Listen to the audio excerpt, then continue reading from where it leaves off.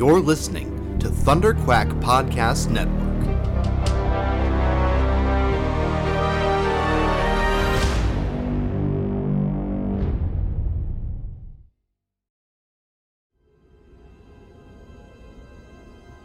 There has been an awakening.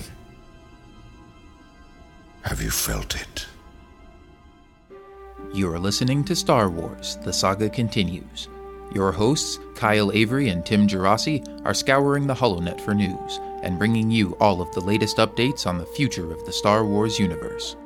And the future is bright indeed, so we invite you to join us on this exciting journey as the saga continues. Always in motion is the future.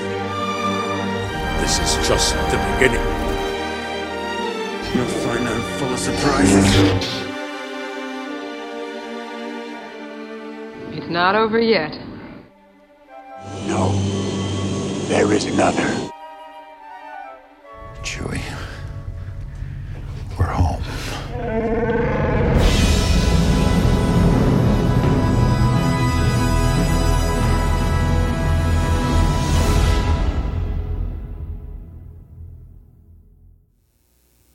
Hey there, Star Wars fans, and welcome to episode 81 of Star Wars The Saga Continues, your podcast for all the latest news and rumors regarding the upcoming Star Wars films, especially Rogue One, which we're going to be talking about this week because we've got a brand new trailer.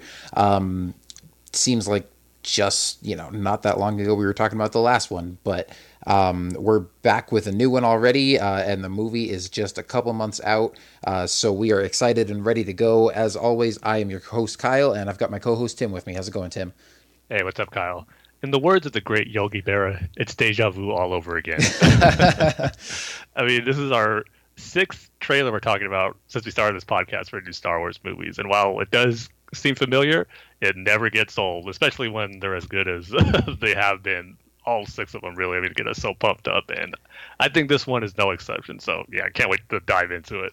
Yeah, man, that is crazy to think about. Like, not only is it the sixth Star Wars movie trailer that we've had to talk about since we started doing this podcast back in 2012, but it's really the sixth one that we've had to talk about in the past, 2 years, really. Yeah, that's true. So, yeah, I mean, which makes sense that they would release 3 trailers for each movie, but still, when you think about seeing that much new footage and stuff like that in that short of an amount of time. Just remember how it was, once Episode 7 started shooting in 2014 and how it took forever till we're going to actually see footage from that movie. And like you said, in the span of just 2 years, we're getting all this new footage now in these 6 trailers. So, yeah, man, it flies by, but we just got to enjoy it. Yeah, and this is our 81st episode. It was episode 78 where we talked about the last trailer they released, which means we either need to record more episodes or they're just releasing these trailers really fast, or probably some of both.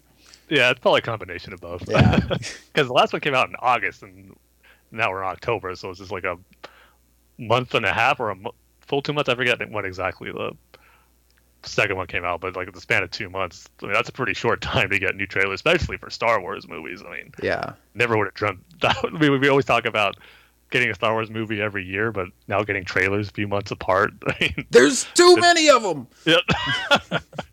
Exactly, but again, can't complain. Yeah, I was like, you can't really have too many Star Wars trailers as long as they don't, give away the whole plot of the movie and stuff. Yeah. But, yeah, well, let's dive right into it. Man, well, I guess, you know what, we could talk about this poster first, too, because yesterday we got, the reveal of this poster and the announcement that a trailer was coming today, so that was sort of the first indication that, this is going to be a good week of Star Wars stuff, and we were planning to record an episode this week anyways, just because it's been a couple weeks since our last one, and then, when I saw the announcement yesterday that there was a new trailer coming out, I immediately texted you and was like, well, we're recording tomorrow night. Yep. But also we got this poster to go with it, which looks pretty sweet in its own right. Yeah, I love this poster. I mean, it just fits nicely with the rest, and I think it's, when you compare it to the main Force Awakens one we got, I think I like this one better. You got all the main characters on there, kind of all centered, and you got Jyn at the top, being the most prominent, but the coolest part of it is in the background, you got the Death Star and Darth Vader's face mixed into it. And then you got part of the Death Star plans over Jin's face and a little bit of her costume too. And this all blends together real nicely of driving home the point of this movie. The rebel heroes stealing the Death Star plans. And you just get all of that in that one poster. And then at the bottom, you got the stormtroopers on Scarab Star Destroyers, X-Wings, the U-Wings, TIE Fighters, the TIE Strikers, the AT-ACTs, I'm going to say that right, all that good stuff. But the one complaint, how can you not have the Death Troopers on here? I mean, come on, this is they're almost the face of this movie when it comes to the Imperials.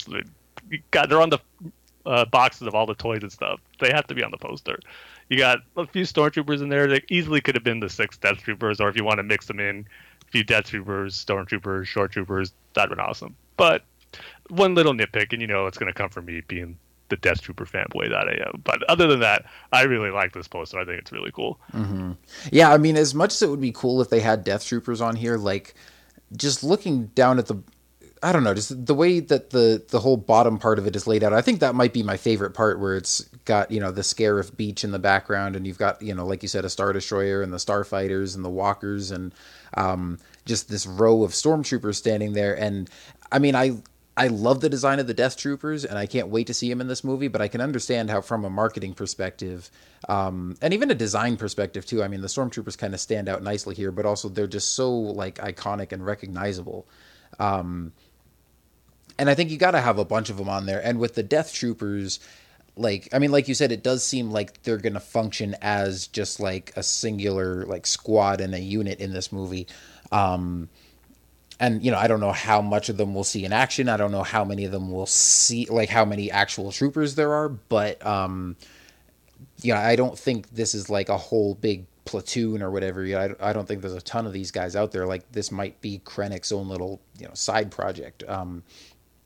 And so you can't, like, replace all the Stormtroopers with Death Troopers, but I also think it would be weird if you put, like, one Death Trooper in there, because I think there's always got to be at least, like, 3 or 4 of them. So, I don't know. I'm happy with it. And overall, like I said, just the visual aesthetic of that, with, the water and the clouds and everything, I think it's just a really cool image. But then also, the pictures of the characters and stuff too.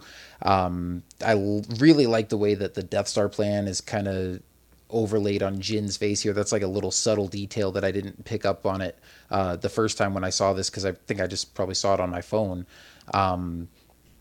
But then looking at the full image here on my computer screen, yeah, you can definitely tell there's, like, some blueprints or something kind of highlighted on her face, and that looks really cool. And then, of course, the sort of the faded image of Vader in the background against the Death Star, and we know how ominous that's going to be.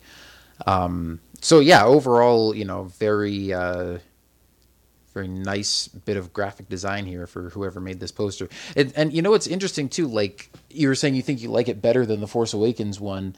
And I don't know if I have a favorite. I would say from a design standpoint, maybe I would say I like the Rogue One a little bit better. Because it's got, like, instead of just the black background, it's got, again, sort of the water and the clouds and stuff, for a bit of a more varied background there. But then also it's a little bit less busy. Like, you don't have 2 lightsabers and a staff kind of crisscrossing. But just sort of the overall layout of it in terms of, like, the position of the characters, and then like the row of stormtroopers going across the bottom, it has actually laid out pretty similarly to the Force Awakens one. So yeah, the only thing I was thinking of, now I'm looking at it right now, you got Krennic mixed in with all the other rebels. It can kind of give you the idea that he's part of that group. I was thinking too, maybe if they were to take a cue from the Force Awakens one, where you had Captain Phasma on the bottom in front of all the stormtroopers, and that if they did something like that, where Krennic's down on the bottom with the other stormtroopers, and that'd be a perfect way to get his squad of death troopers there with him. But I mean, I don't think it's going to cause like too much like confusion for those who pay attention to posters, really, as far as looking for plot details. But it's just something from a design standpoint where I guess maybe give him props for doing something different, for not copying the exact layout of the Force Awakens was regarding the troopers and the bad guys. So just something I'm kind of noticing now, where Krennic is in the middle of all the heroes there, kind of blending in and not standing out as being one of the bad guys. Also, a random note, I think for whatever reason, Cassian here in the middle of this poster looks an awful lot like Nathan Fillion. Just the way that he's posed in, in this particular artistic rendition, I guess. But yeah, so that was really cool to see. But anyway, let's jump into now talking about the trailer itself. And, getting to see actual glimpses of new stuff from the movie. And we had talked about this. I know you and Paul and I were talking about this on Battlefront just last night, but I think we probably talked about this on our last episode too, as far as just speculating about what we might see in a trailer and thinking that it probably wouldn't be too different from some of the other ones just because, it's coming out so soon after the last one we got and, the movie's almost here. But there was actually kind of a surprising amount of new footage in here. And at the same time, I think we've seen pretty much all the locations and all the battles and stuff that are going to be in this movie, but this still felt like we were seeing some fresh stuff and not just oh yeah, we know that. Yeah, I was actually pleasantly surprised as far as the amount of new footage we got. I didn't really notice too much of duplicated shots that they used in previous trailers, which is awesome. And again, like you said, something we were speculating on if they would do that. So it was definitely, as I was watching the trailers, going, oh man, this is all new stuff and it's all looking great. So yeah, definitely, I guess looking back on it, we were kind of thinking if it's a good thing or a bad thing, not wanting to see too much of it so close, not even just with the trailers of how close that they released, but just how close we are to the movie as well right now. But in the end, I'm glad they decided to give us more new footage because, man, it's just going to be super pumped up for this movie. It's just looking incredible. And, yeah, we talked about this with the second trailer, too. I just got to bring it up again. This movie just looks so beautifully shot. The way it opens with that opening shot of that shuttle flying over the beach of that planet, and you see, the ring going down in the sky. It looks like it's Krennic's ship going to meet Galen Erso on his home planet, it looks like, but it just looks so beautiful. And there's so many other shots that you get in here where it's the landscaping, the cinematography. It just looks like, I'm going to say something that, you got to wait till we see the movie, but right now, just from this trailer is the most beautifully shot Star Wars movie. It just looks incredible. All the environments, it just visually just blows you away. And it's not even the action stuff looks great too, but just when you get simple moments like in the beginning where we see the shuttle flying over that beach or the shuttle landing or just more wide landscape shots of the different planets like Jedha and Scarif. It just looks so, so beautiful. And man, I already can't wait till we get it on Blu-ray to see it shine in HD. So it's going to look incredible. No, I completely agree. Just some of the landscape shots in here are amazing. But story-wise, I think probably the biggest new thing that we got in this trailer is pretty much the stuff they talk about right at the beginning. And you see what I'm assuming is going to be how the movie starts off, where, like you said, it's Krennic and his Death Troopers paying a visit to Galen Erso on his homestead on this, planet that I don't think this is Scarif. No, I don't think so. But it's another, planet with a beach and then, some more grassy, mountainous areas where he lives, I guess.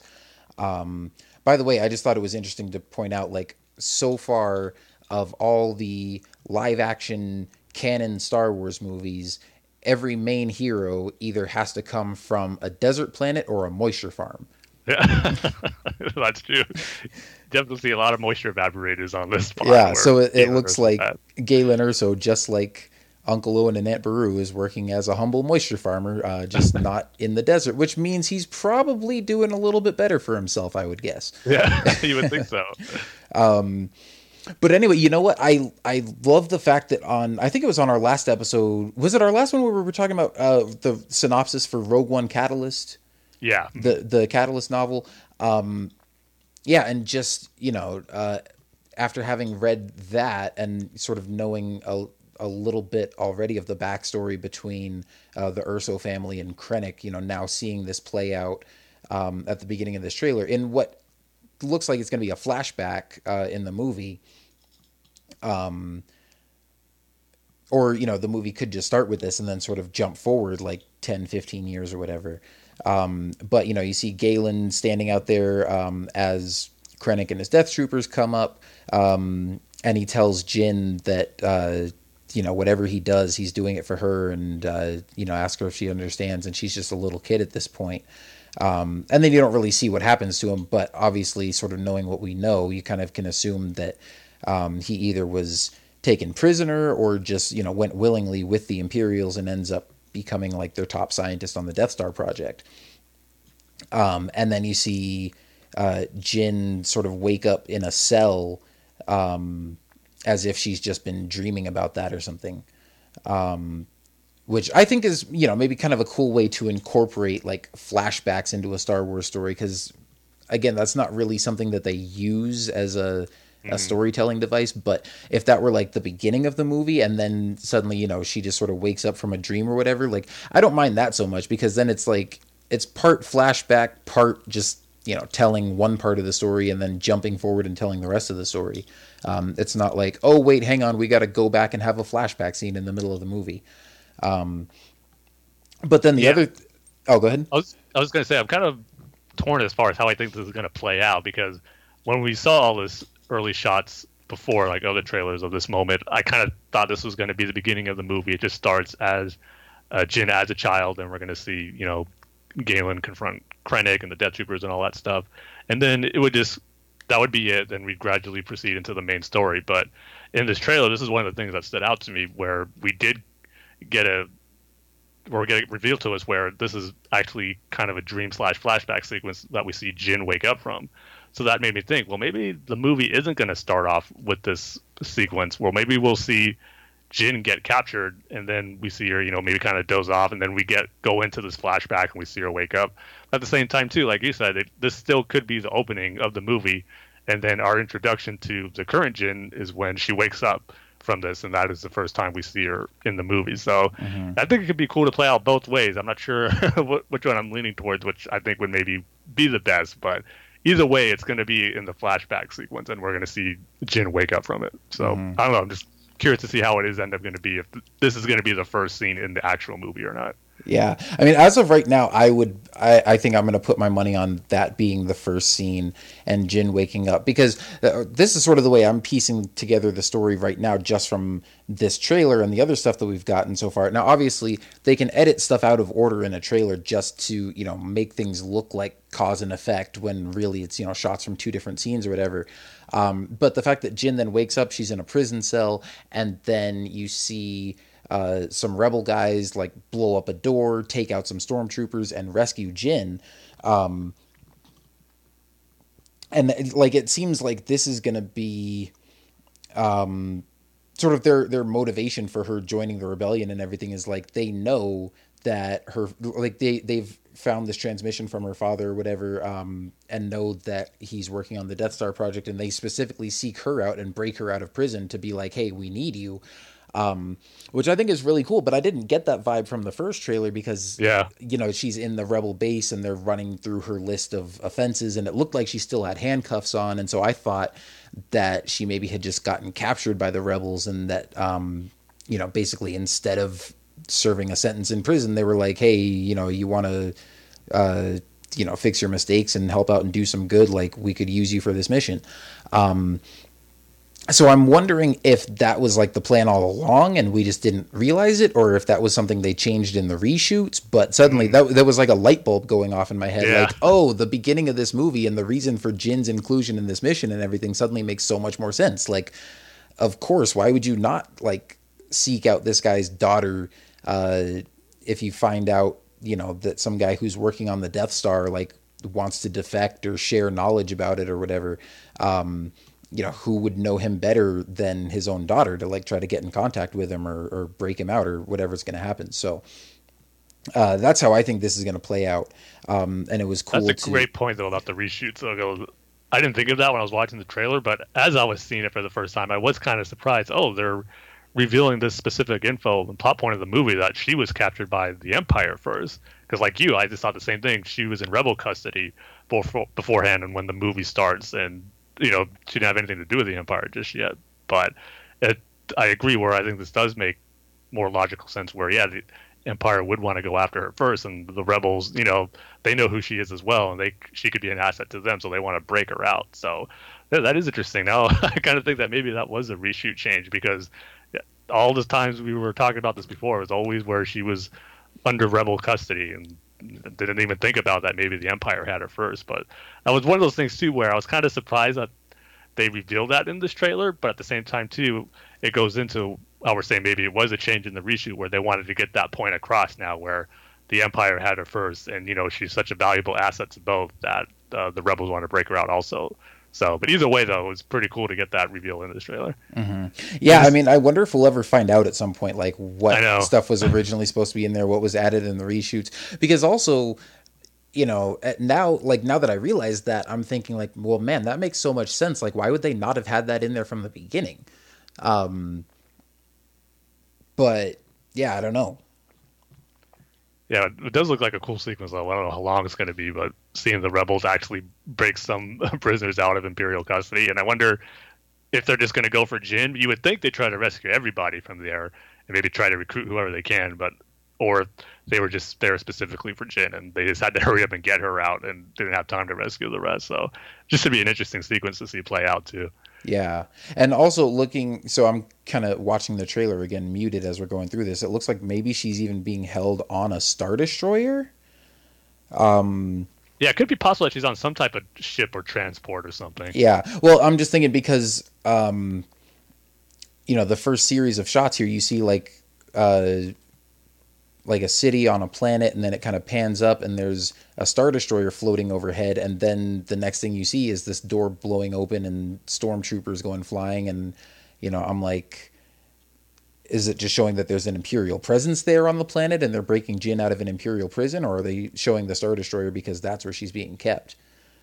Yeah, I'm kind of thinking it's one of those moments where the trailer is showing stuff out of sequence. Yeah, and that could be too, but I don't think she's going to be captured on Jedha. I have a feeling that that's just going to be their first stop, because we know she goes to Yavin base to meet with the rebels. Oh, first. Yeah. Well, and here's the thing, though. Like, this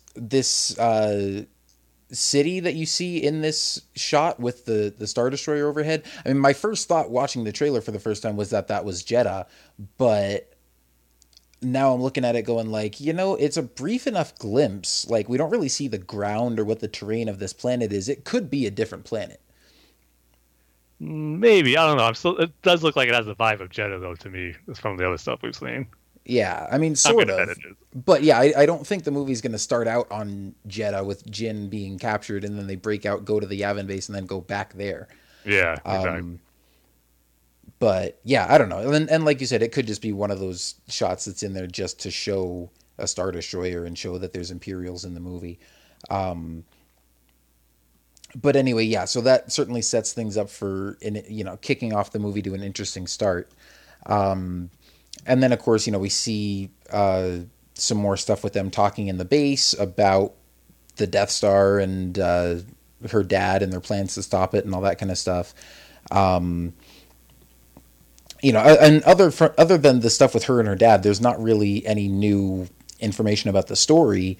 And again, we pretty much know how the story is going to play out. It's just going to be a bunch of cool battle scenes and the rebels trying to figure out, how to get the Death Star plans. And I'm sure her father's going to come into play at some point, whether they have to, rescue him or just try to get in contact with him or something. But yeah, most of this is just, really cool imagery. Of course, we get to see some more shots of Vader, TIE fighters, X-Wings, all that good stuff. So, I mean, again, we could, go through this shot by shot and analyze everything. But, Tim, were there any, particular big standout moments for you in here? Yeah, there was a few. The first one was, I'm ashamed to say, I didn't notice right away. And that was the one where we get that wide shot on the surface of Jedha. You see the U-Wing flying by. And I just thought, okay, it's a cool shot of the planet, and there's some rocky terrains there, a mountain. But then I see people tweet images about it, and I say, oh, man, that's in the shape of a Jedi Knight. And he's holding a lightsaber. I'm like, wow. That's just awesome. I can't believe I didn't notice that at first. But yeah, I didn't either.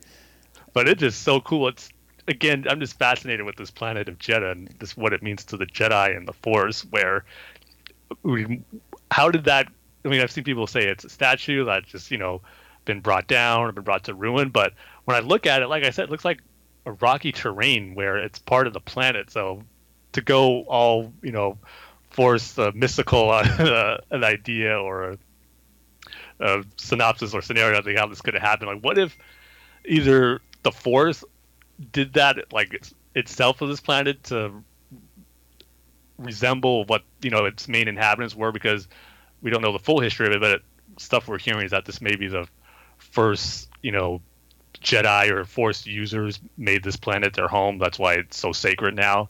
So what if this was just a natural occurrence of the planet that made it to the shape of maybe the first Jedi Knight or something? Or not to go that mystical, but if someone actually, that image of that Jedi Knight did it himself, or he created the rocky terrain to look like himself, or maybe his master or some great Jedi Knight or the first Jedi Knight out of respect, and just over the years it just kind of got over to ruin, like just desolated. So I don't know, I'm just fascinated with the possible ideas and theories that this can mean, and I don't necessarily think they're going to go into it in the movie, but I don't know, maybe Chirrut can shed some light on it as they're passing by. That'd be kind of cool. But I just visually just looks awesome, and just a very nice touch to the movie and this planet itself. So yeah, hopefully we'll learn more about it, but if not, it's just a cool little nod, and just again showing how important this planet is to the Jedi and the Force. It's just really, really cool. Yeah, that is definitely a cool shot. And like you, I didn't notice this the first time I saw it, but noticed it later after seeing some people point it out online. I mean, the immediate reaction is like, it looks like Obi-Wan has a hood. It's like he has a beard. Yeah. I think that's going to be likely. But yeah, no, I definitely think, I mean, at least to me, I think that's a statue. But definitely like an ancient one. It's not like the Empire just came and, toppled all the Jedi statues. Like, this looks like, I mean, it's like huge and half buried in the sand, and the lightsaber is broken. I mean, this looks like something that's been there for, hundreds, if not thousands of years.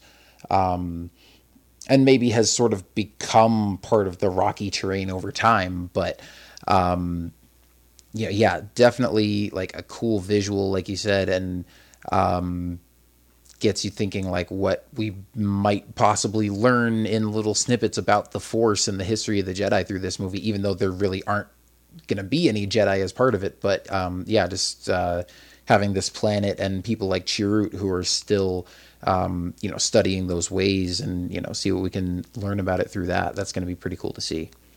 I know, it's funny where the first time we heard about Rogue One was, there's going to be no Jedi in here. It's just about normal people in the galaxy trying to fight the Empire, but yet we're getting all this awesome stuff about the Force and the Jedi history with this planet that I wasn't expecting after hearing all that talk of how it's going to be in a period where there's no Jedi. So it's like almost a welcome bonus to this movie that we're getting this stuff with the Force and the Jedi. So it's just really cool. Mm-hmm.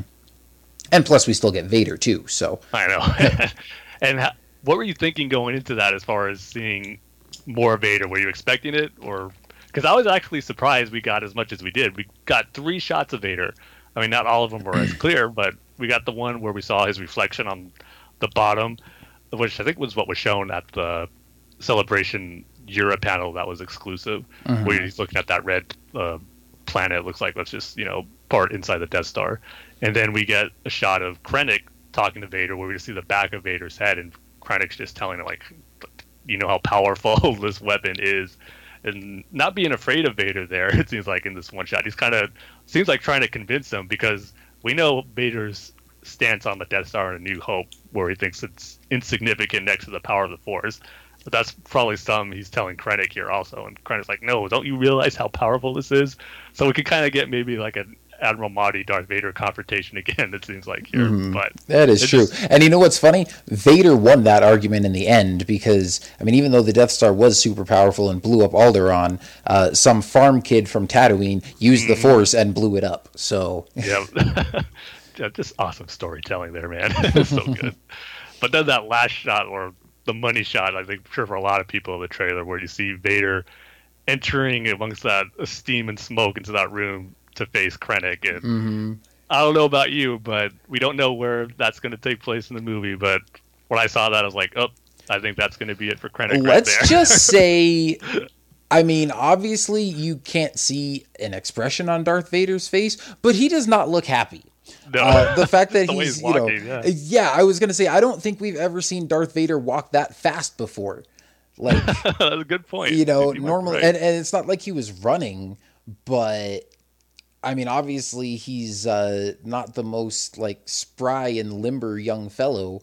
Usually he's just walking around pretty slowly, and just his physical presence and, his breathing and the Imperial March playing and all that is enough to make you go like, oh crap, Vader's here. But no, in this shot, like, he was walking in like he means business. And I don't know what exactly is going to be going on, but he is probably not too pleased with Krennic here. Yep. whether it's because of something that Krennic did, or whether it's because the rebels got away with the Death Star plans. Like, I don't know if he's necessarily mad at Krennic, but he's mad at somebody. Definitely, and I just can't wait to see how this plays out. Yeah. It could also make for a good entrance to Vader, too, where he's coming off of the steam. It'd be a good reveal, maybe slowly as he's walking through it, and then we see him in full costume. So it could be a good, introduction to Vader in this movie, but I just think this is, his final confrontation with Krennic here. Mm-hmm. And as I saw it, too, it made me think of that shot in the first teaser where we see that guy kneeling down and you see the Emperor's Royal Guards there. It doesn't look exactly like it, but I think there are some similarities to that room, mainly just the ground with those lights there. And maybe I haven't seen it in a while. I probably should have watched it with this trailer after I saw it again to compare, but I thought I remember some steam in that room also. So it just made me think, is this part of that same sequence, but yet the lighting, it seems darker here than what it did in that other sequence, but it did remind me of that scene in the first teaser trailer where we're trying to figure out who is that character and what's going on there. There's just something about this room that reminded me of that shot. I don't know if you got the same vibe from it, though. Yeah, a little bit. I mean, not enough to make me go like, oh, it's definitely the same room, but it certainly could be, or maybe, the same facility or something. Then again, I mean, all these Imperial structures kind of look alike on the inside. They've all got similar, like those lighting panels and stuff. But, yeah, it did kind of have some of that vibe to it. I think that's still one of the big mysteries of this movie is like, wait, who was that in that first teaser? Like, that seemed kind of important, and we haven't seen or heard anything about it since then.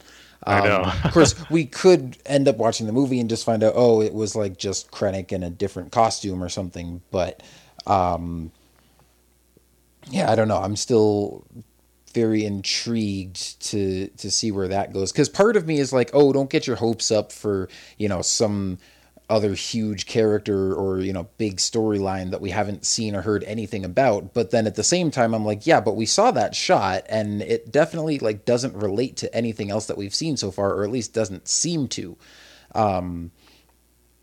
So I'm trying not to get too hyped up for it, or expect too much from whoever or whatever that might be. But, still something in the back of my mind that I'm like, let's see where they go with that. Mm-hmm.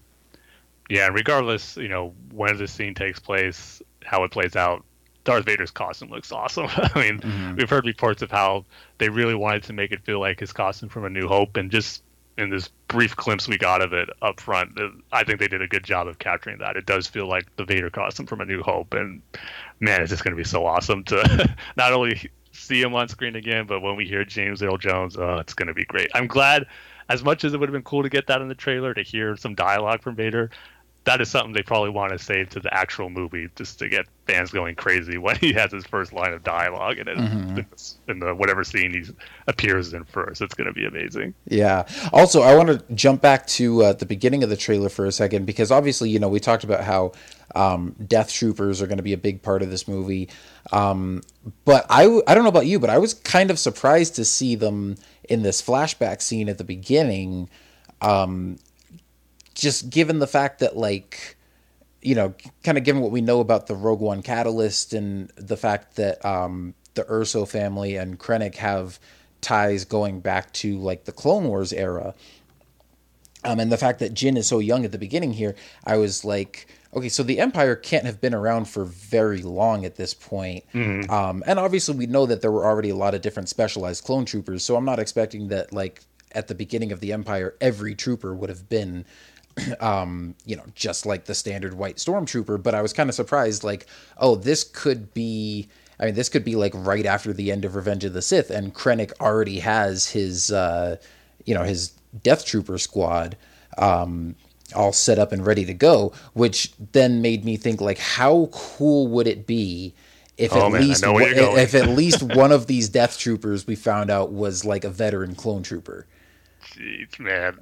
I'd be the happiest guy in the theater, and that might be my favorite part of the movie. Yeah, I mean, it gets revealed that way. On the one hand, like, we know they age twice as fast, and you look at, Rex and everybody in Rebels, and it's like these, I don't know if any of the clones would still be fit to be, like elite Death Trooper soldiers at this point. But I mean, even if we got some reference to like, maybe the first Death Troopers were, had been ARC troopers in the Clone Wars, or maybe, just like Krennic's Death Trooper squad, he had like commissioned a former Republic commando to train them or something like that.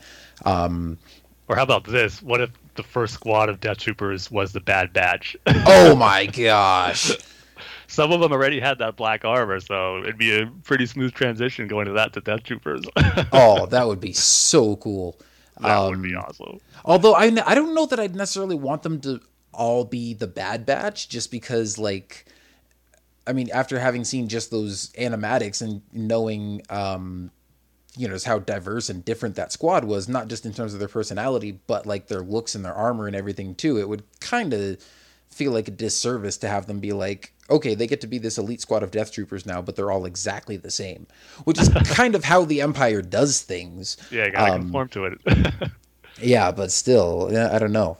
And those are just very cool shots of them too. That headshot of them walking towards the homestead, and then you get the shot of the back where you see all six of them with Krennic just walking up there. It just looks so cool. Mm-hmm. I just hope this. We were talking about Michael Kino doing the music for it. I could just picture a really cool theme for Krennic and his Death Trooper that'll be playing in this moment here. Hopefully it's one that it's catchy and sticks with you, that really fits how cool these characters are. Yeah. And you know what? That could be something cool for the novel too, though. Like, maybe they never even mention it in the actual movie, but maybe we read Rogue One Catalyst and find out that, Krennic is already, like, around the end of the Clone Troopers, at the end of the Clone Wars, he's putting together this, personal elite squad of his and is recruiting, former clone troopers or ARC troopers or something like that. Yeah, and it would just be something cool for us fans to read the book where they don't say it in the movie, even though that would be awesome, but we would know that, hey, maybe a few of them are actually clone troopers. Yeah, exactly. By reading that book. Yeah. That would be awesome. Yeah, because it's not something that would like impact the story of the movie in a huge way, and not something that people would be missing out on by not reading the book, but just something that you could read in the book and it would add, just so much more to it. Totally, yeah. That'd be so cool. Yeah. It's almost something like that little clone reference that Kylo Ren gave in The Force Awakens. Yeah. Just a little nod. Yeah, for sure.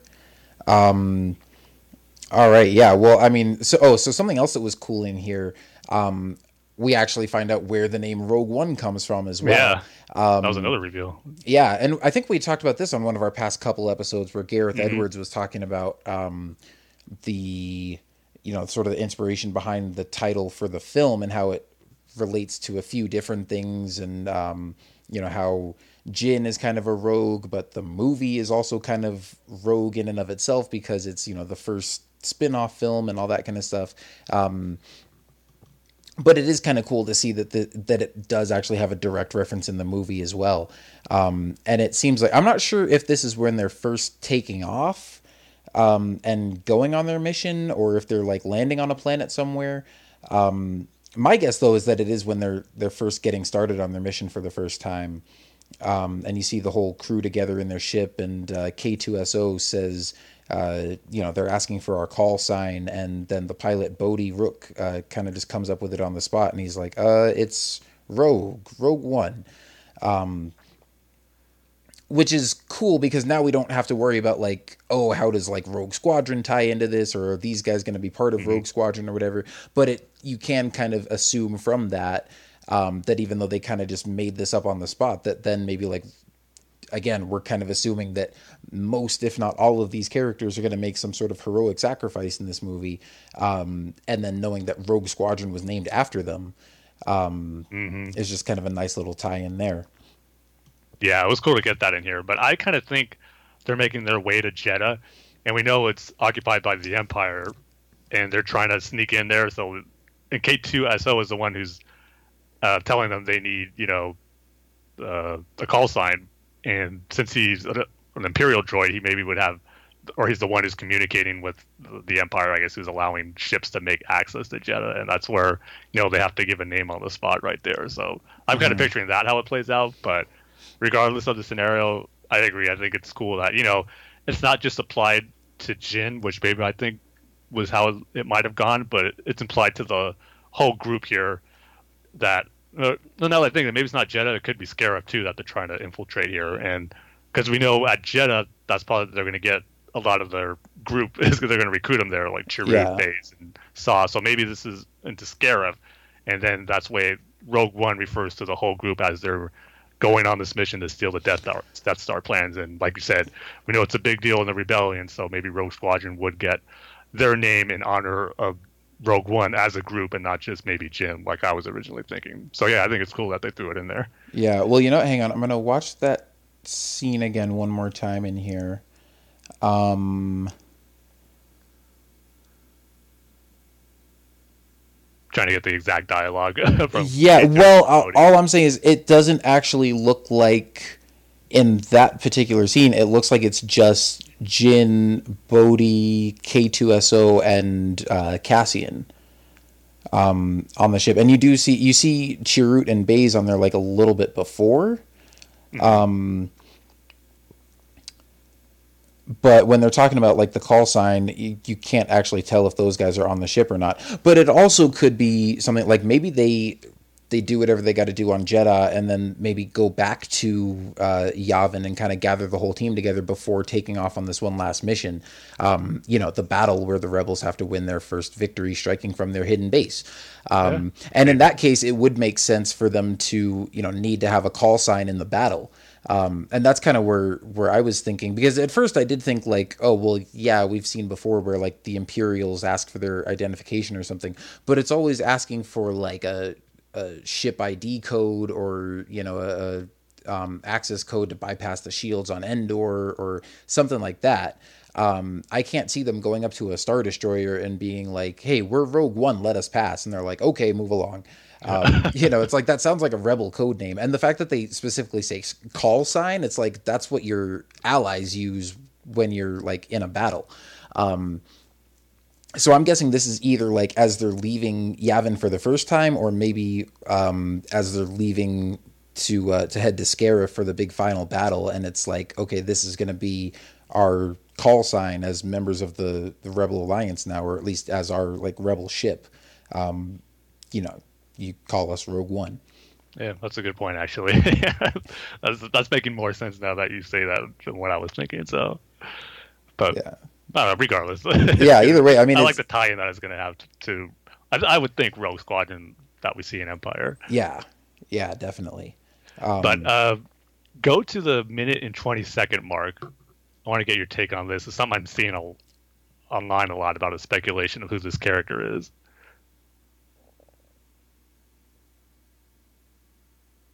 Oh, You see the back of an Imperial officer? Yeah. Okay, I've been seeing a lot of stuff online where speculation that could be Tarkin.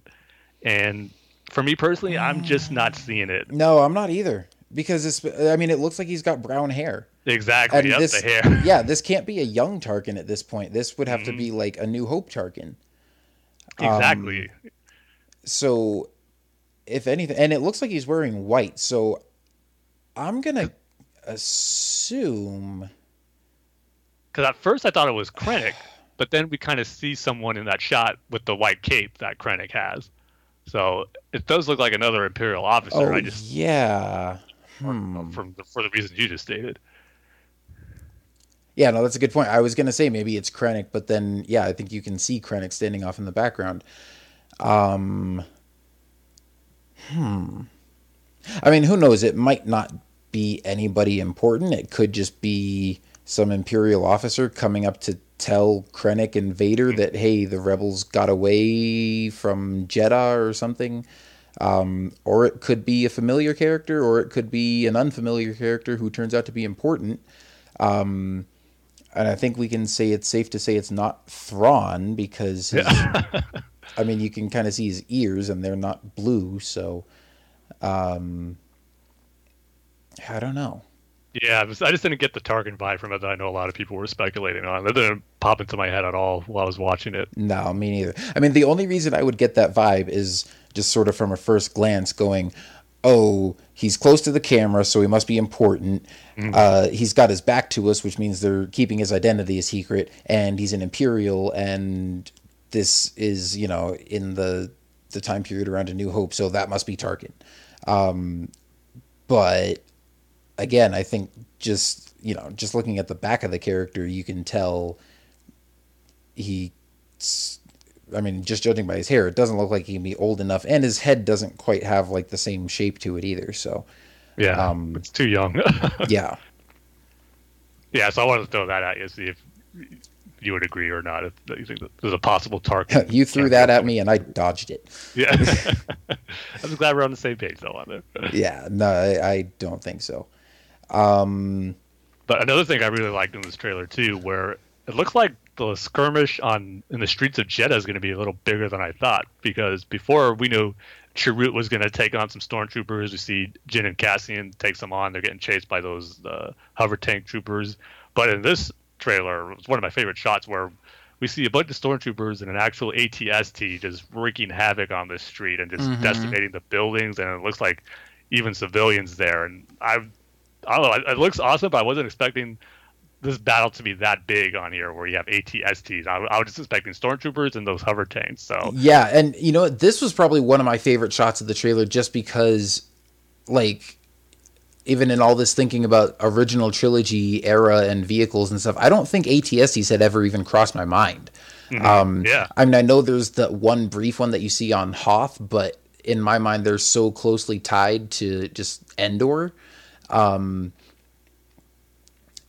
didn't even think about seeing them like on Scarif or whatever, but yeah, to see one on the streets of Jeddah, I was like, oh, that's cool. Like, I wasn't expecting it, but it also looks awesome and looks lifted right out of Return of the Jedi. So that was very cool.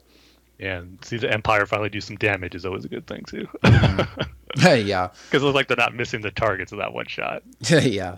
It was cool to see more of that fight with Chirrut and the stormtroopers, and see Baze just bail them out, where it just takes out all those stormtroopers. Yeah, well, and you know what? Session. I don't even know if... I mean, it didn't look like he was bailing him out. That almost looked like some sort of synchronized, like, fighting move there. And it might just be the way that they cut it in the trailer, but... and I'm playing it again right now and waiting for it to get to that part. But yeah, it was cool the way, just sort of the way it was framed, and it almost looked like Chirrut like is pointing his staff at the guys. Yeah, and then yeah, I mean, I guess it could be Baze bailing him out, but it also almost kind of looks like like Chirrut knew he was going to be there. And he's sort of like directing his staff at the stormtroopers as the blaster bolts go hit him. Yeah, I can see that. But I could be reading too much into that. Either way, it's definitely a cool shot. Yeah, it's like even does a second even go by that they all go down with that blast shot? They just like not so really quick. I'm like, man, I wish I could take people down that quick in Battlefront. So I know. Well, hey, maybe this will be Baze's blaster would be a new weapon to unlock in the HUT contracts when the DLC comes out. Or man, I'm going to be disappointed that we can't play as him as a hero, because I think Jin and Krennic are going to be the only new hero characters with that DLC. But Jin's cool, but I'll be like, man, can we team up and be like Baze and Chirrut up in here? So I know. Yeah, that'd be a great pairing. That'd be cool to have like hero, if your two hero characters are playing, and you can have like a special combo move attack with them if you're able to synchronize it good. Yeah, that would go into what you're talking about, of maybe their attack being synchronized there. From a gameplay standpoint, that'd be really fun. Yeah, man, I can't wait to see those guys in action though. Also, one thing that I just noticed for the first time, if you go and pause this on... it was right after the last thing we were talking about with Tarkin, but if you pause it right around 124, where the rebels are all gathered and they're looking at the hologram of the Death Star, we know Mon Mothma is going to be in there, but General Dodonna is standing right across the table from her. Hey, yeah, that's right. Yeah, I didn't pick up on that the first time I watched it. So yeah, I didn't see that until I paused it right here. And obviously it's like not a huge. Oh, you know what? Is that Bale? I think right by I him? think so. Yeah. He's right to his left and got his back to the camera. Yeah. And he's very faintly silhouetted, but it definitely looks like, out of everybody else wearing like military jackets and stuff, this looks like a guy wearing a fancy cape, and certainly looks like it could be Bail Organa. Yeah, and I'm not even sure if we mentioned that before, but Jimmy Smits did say in an interview that he was going to have a cameo in this movie. Mm-hmm. Yeah, I mean, this is the perfect spot to do it in, too. Yeah. Yeah, we also see that alien creature who was manning the gun turret in the behind-the-scenes featurette, like right behind Mon Mothma. I've been waiting for those creatures to show up in the trailer, and we get a quick glimpse of them in that one shot. Wait. Oh, okay, I see him. Yeah. And then another thing I want to bring up, too, was Saw in this trailer. I mean... And he really got messed up in his years of battle, because we knew that his suit was, to kind of help him live now. You see that tube that's on his costume, but the thing that really stood out to me was how his robotic legs. I mean, it's almost in a parallel way to Vader, where maybe he's even more machine than man now too. But of course, not evil as Darth Vader, and he still has his face is intact, but. It's reminding me a little bit of that, where he needs a lot of stuff just to survive. So, man, just what did he go through since his time in the Clone Wars to now dealing with the Empire? I mean, he's another character where, whether in this movie he talks about his battles or in an upcoming comic series or book, where we just see more of what Saw Gerrera was doing during his fight with the Empire, because it definitely took its toll on him. Yeah. I think we've probably talked about this, but I would love to see him make an appearance on Rebels. Yeah. It'd be the perfect tie-in. I'm kind of surprised. Well, maybe it is later down the line, but you would think it'd be an episode leading up to the release of the movie. But I don't know. And I'm trying to get to it in the trailer. Okay. It's at the 144 or 145 mark, where you see these group of alien creatures and just other looks like soldiers. But on Entertainment Weekly, and then at Star Wars Newsnet, they kind of did a breakdown of shot by shot of what some of the shots mean. And this one, I can't remember where it was, if it was Entertainment Weekly or Star Wars Newsnet, but they said that this is part of Saw's rebel group. Where, okay. Yeah, those two alien creatures, and then those other two guys, one has a mask, one looks like he has goggles on the top of his helmet there. They do kind of have similar garb, I would say, to maybe... I mean, Saw has that suit, but it does seem like they can be part of the same group that he is on for Jedha. So I think that's kind of cool, where we're not just going to see Saw, but we're going to see his rebel cell also. We'll just don't know how big it is, or even if it's kind of small, but I think it's cool that we're going to get to see that. Yeah. Watch, one of these guys is going to be the next Constable Zuvio. Yeah. the one action figure that's just a peg warmer. Still saw tons of Zuvios on the Rogue Friday 2 weeks ago. Looking for my Death Trooper. Zuvio.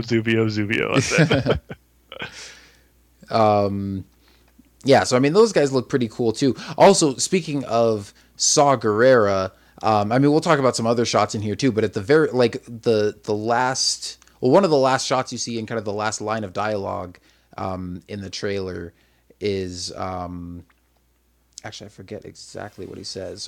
It was save the dream, save the rebellion. Save the dream, save the rebellion, yeah. I mean, not a huge surprise, but I don't think Saw is making it out of this. And I don't think he's making it out of that scene. Especially, I kind of backed it up and froze it there, and it looks like there's like some dust falling down behind him or something. So obviously, we know there's going to be some sort of catastrophic event because we see like a big explosion here in this trailer, and I forget exactly where it was, but I know we talked about it before. And it looks like it's on Jedha because there's like it's a desert landscape, and you just see, just like this huge explosion going up. But then also in one of the other trailers, I think it was in the second one, where you see Jyn and Cassian in their U-wing and kind of just flying along this huge cascading wall of debris. And so I'm thinking, maybe. Oh yeah, it's here at it's around 2:03 in this trailer. We see somebody, maybe that's Jyn, who's looking out over this valley where there's a bunch of pillars and structures and stuff, and certainly looks like it could be some ancient Jedi monuments or something on Jedha, and then there's just this huge explosion in the background. Yeah,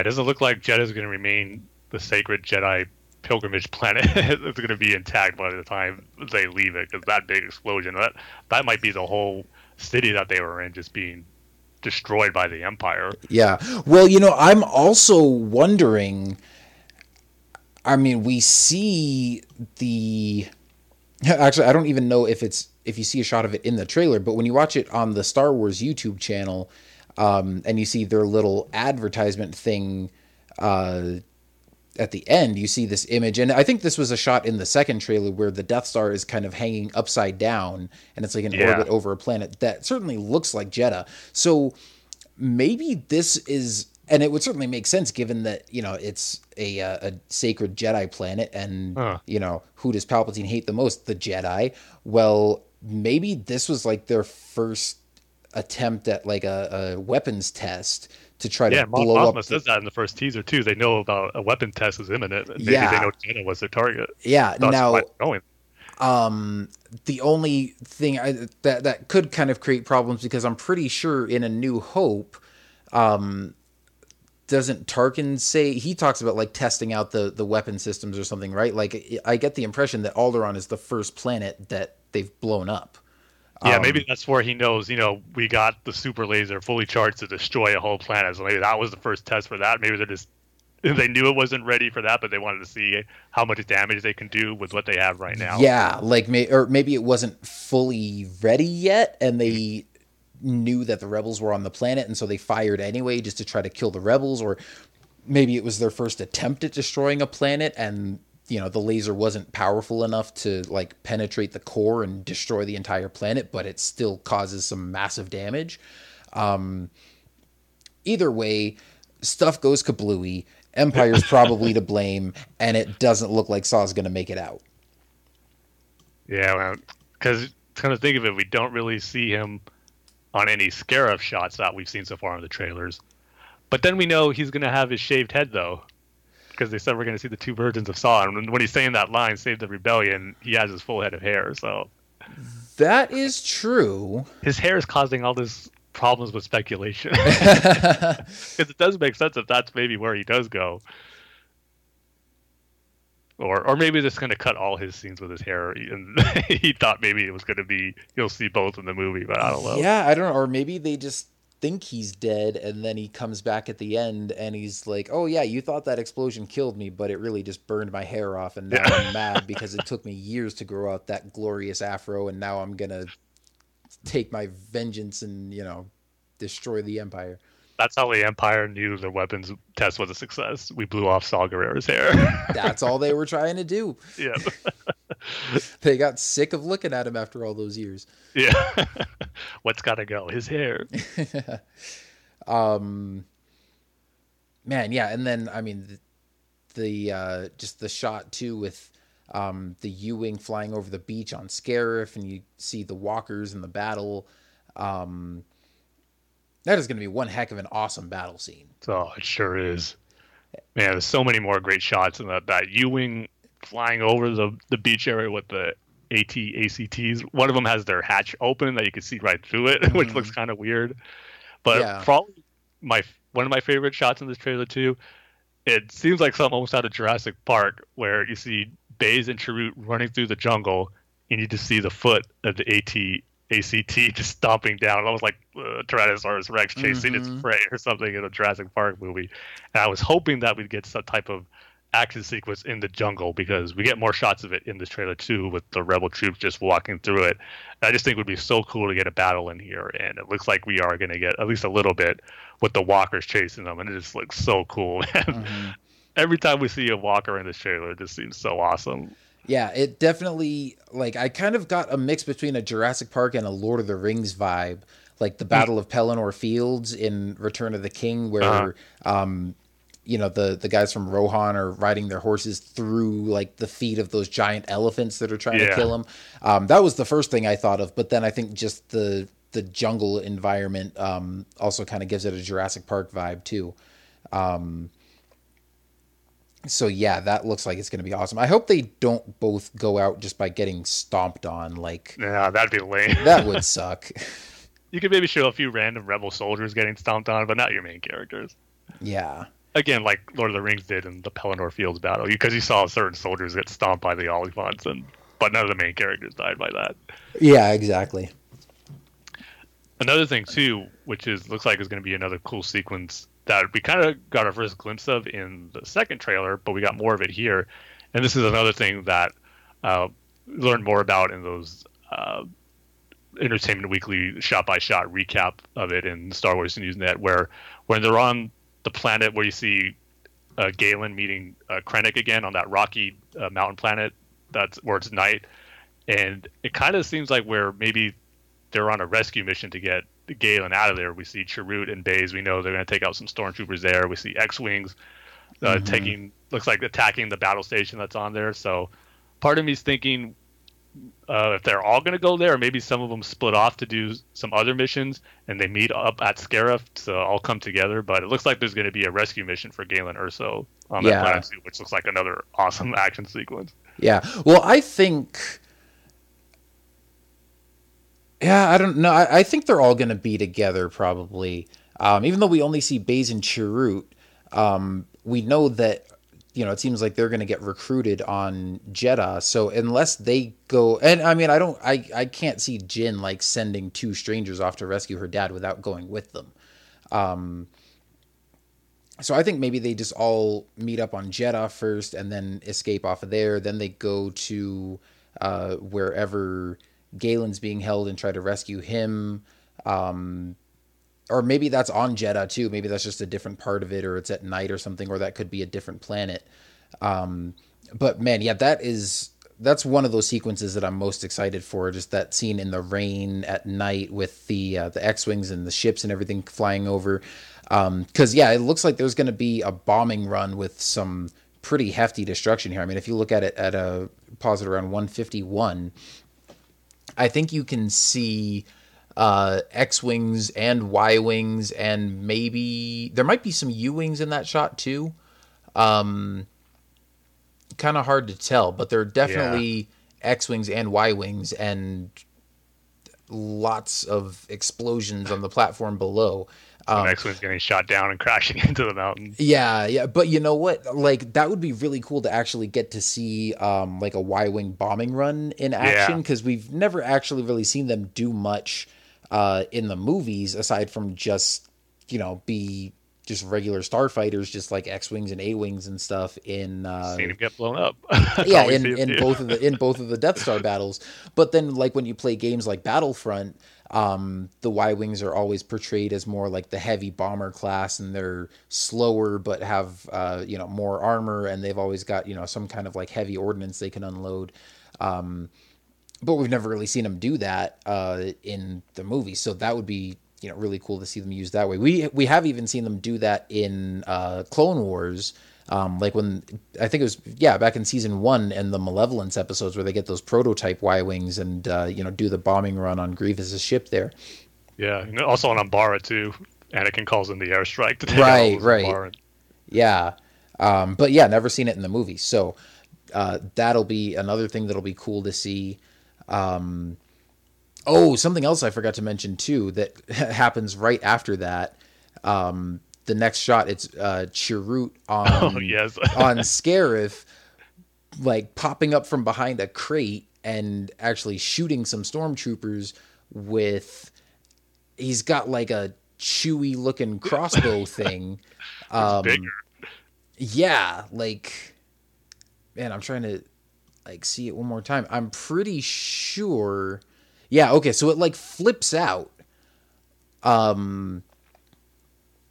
Which is interesting because at first I was thinking like, is this his staff? And it like doubles as a weapon, kind of like Zeb's bow rifle. But now that I'm looking at it again, like it doesn't look like his staff. So I think maybe he just has two different things. And actually in some of the images of like action figures and stuff that we've seen, he does come with two weapons. And one of them is like this fold out crossbow thing. And I always just kind of assumed that, it's just some extra toy that they packaged it with because, you know, kids don't want to just play with the guy who swings a staff around. Like, sure, let's put a you know, projectile shooting crossbow thingy in here too, because that'll be cool. You know, there's a bunch of action figures that come with like extra weapons and armor pieces and stuff that the characters never actually use. So I was surprised to see this thing pop up in there, but like, it looks awesome. I know. And this, is he? I mean, we know he's not force sensitive, so is he just gonna shoot blindly? Because it's different when you're using martial arts when you're blind and taking on your opponents that way. But when you're just using a weapon like a weapon where you're trying to shoot your opponents, I wonder if he's just gonna shoot blindly. If they're, you know, the force is going to show up a little bit at this moment for him taking down some stormtroopers. So it's going to be interesting to see how well he does with that crossbow. Yeah, well, I'm going to wait and see the movie first, but if Chirrut actually shoots and kills a stormtrooper with that crossbow, I'm sorry, but I'm going to be the first one to make a meme that says, you know, blind guy still has better aim than stormtrooper. Sadly, I think you will be making that meme because that's probably what will happen. As long as he doesn't take out a Death Trooper. So. Yeah. If it's just a regular Stormtrooper, yeah, they've been killed by worse, probably. Yeah, and then just, you know, I was going to say, too, another cool thing in this trailer that we're seeing for the first time is space battles with the X-Wing. Taking down that space station, or that's orbiting Scarif. And what I like about that, it is, again, tying into the opening crawl of A New Hope, where it says the rebels have won their first major victory against the Empire, and we're seeing more of that now, not just with the main character stealing Death Star plans, but the actual battle that's taking place in space and on Scarif's surface. So I just think it's bringing that all together, where it is going to be a major victory for the Alliance when this movie is over, by what they're going through to get the Death Star plans, both in space and then on the surface. So I really like that aspect of, you know, finally seeing that we are definitely getting a space battle in this movie.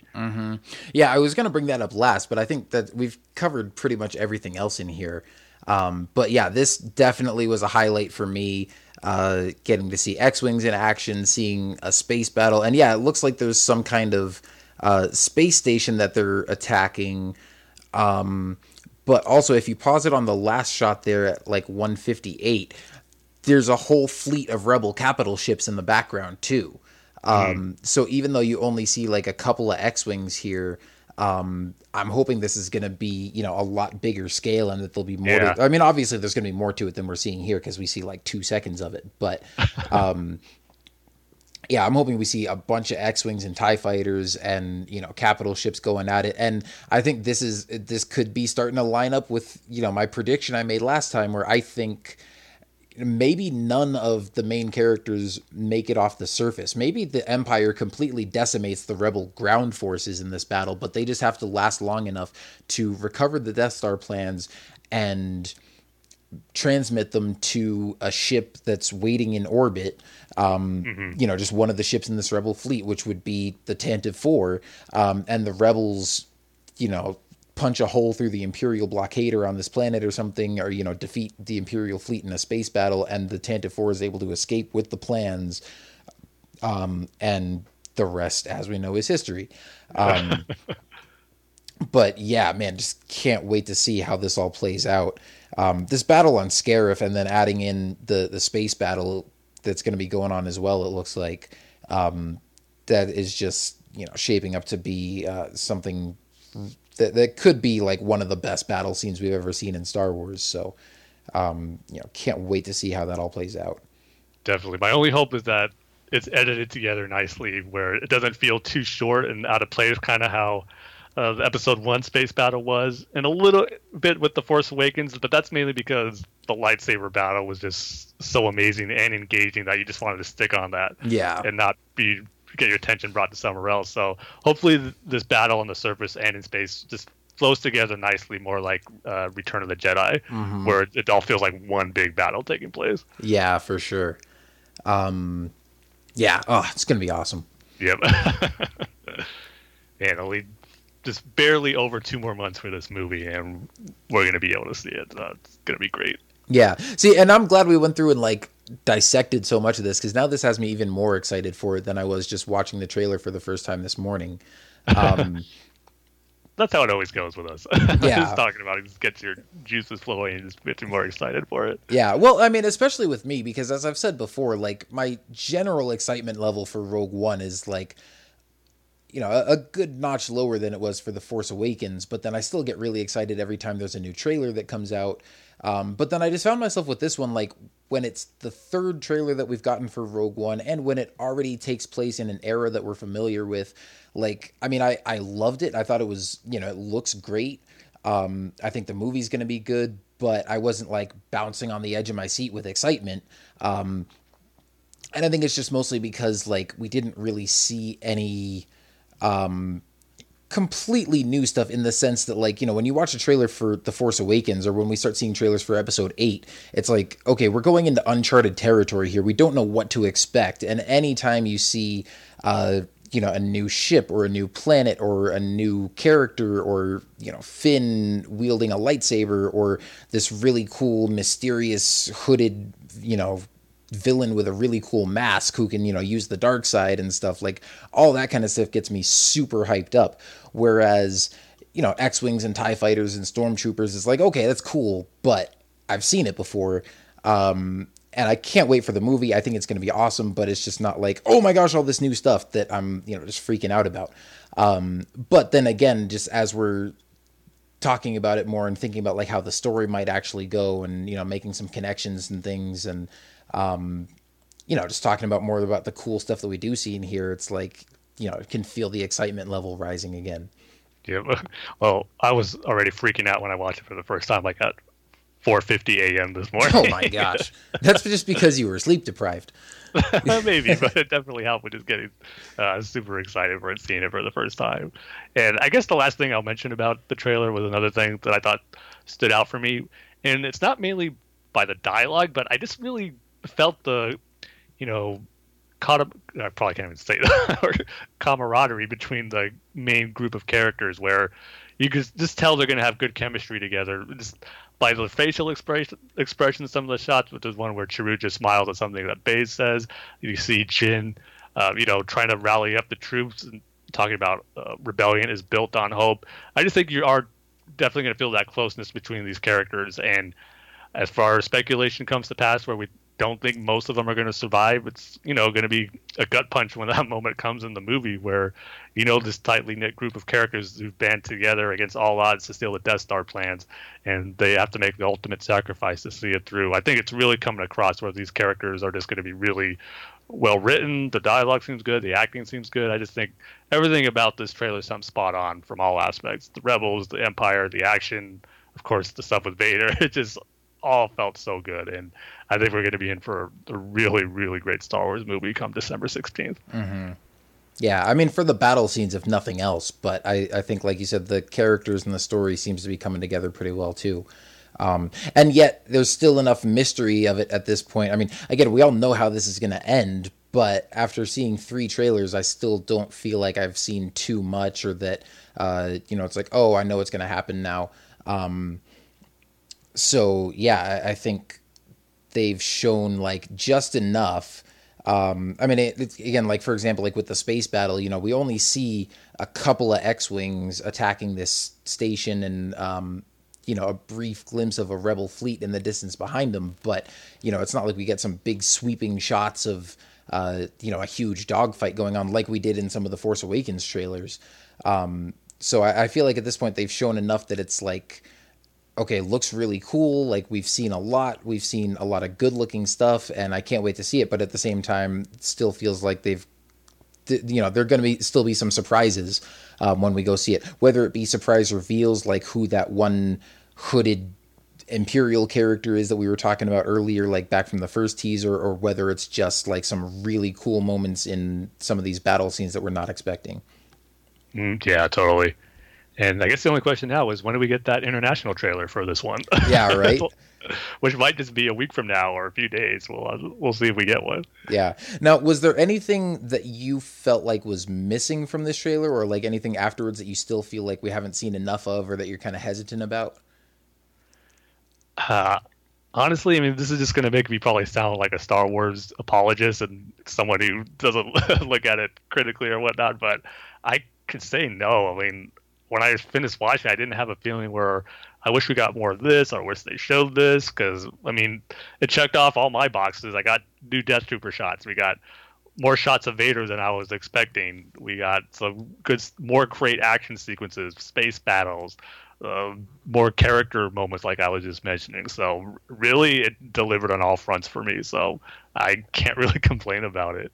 Yeah, I would say if I had one nitpick, it would be that I don't think we've seen enough of Krennic. And again, I'm sure he's still going to have plenty of time in the movie. I'm not thinking that he's going to end up being like the next Captain Phasma. I'm just saying I would have liked to see a little bit more of him, just because there's, he's being marketed as sort of the main villain of this movie, aside from Vader and just the whole Empire in general. But if he really is going to be sort of like the main face of the Empire that we see in this movie, like, we really haven't seen much of him from these trailers, aside from just, brief glimpses of him looking cool walking around with his cape. And then in this trailer, there's that shot of him talking to Vader. And I guess maybe I just wasn't thrilled with like his delivery of that line where he's like, the power that we're dealing with here is immeasurable. Like, he's like so slow and dramatic with it. And it's like, well, yeah, duh. Like, we've got a space station that can blow up planets. Like, we know. And you're talking to Darth Vader, like you're trying to impress him, like the guy who's the Emperor's right-hand man and has like also helped oversee the construction of this thing. So I don't know. I just wasn't like super impressed with him in this trailer. And again, not that means he's going to be bad, but I'm just like, I hope he gets, some moments to shine and isn't just sort of like a typical Imperial officer that's going to get killed off by Vader at the end of the movie. Although if that is the case, I mean, at least we'll have another cool villain in the movie like Vader. But yeah, I mean, so that's sort of my one still, I guess, unaddressed issue, like something that I maybe would have expected to see from the trailers. I'm going to now go into the actual movie still not really knowing what to expect from Krennic, whereas I feel like for most of the other main characters, I kind of know what we're getting with them. Yeah, I don't know. We kind of, as far as what they showed of him, I thought was enough, and we got some new stuff, especially with the beginning with him on that planet trying to get Galen to work on the Death Star with him. I think that's going to be a great moment where we're really going to see who Krennic really is, because he's going to be intimidating, making Galen join him. And while we didn't get it in this trailer, that could be, the first moment and pretty early on in the movie where we'll know that he is not a normal Imperial officer to be, trifled with. He'll make his presence known and not to go against him. And yeah, I didn't get that feeling with his dialogue to Darth Vader. Like I said before, I kind of drew it up where he's, trying to, because we know he's trying to become the Emperor's right-hand man and move up on the pecking order over Vader. And I just think he's really trying to drive home that point where, this is the greatest thing ever that the galaxy's ever seen. The Force is nothing now. Like I said, kind of almost going back to that A New Hope scene with all the Imperial officers, where he's just really trying to show how powerful this battle station is to Vader, who's kind of skeptical on it and doesn't believe it is that significant next to the power of the Force, like we mentioned, and then he says in The New Hope. So that's kind of how I reason with maybe why he's a little more, over the top saying that to him. He's just trying to, drive that to Vader, where this is the next best thing that is going to come for the Empire and rule over the galaxy. So I really didn't have a problem with how it was delivered. Mm-hmm. Yeah, I mean, it wasn't like absolutely terrible. It was just, I don't know. It wasn't great to me. And obviously I'm not like judging a book by its cover here. I'm sure. And hopefully he's going to have some great moments in the movie itself that we just haven't seen yet. But I'm just saying, like, if we're only judging by what we've seen so far, I'm just not super impressed with him yet. But obviously I don't have to be, because that's the movie's job. Yeah.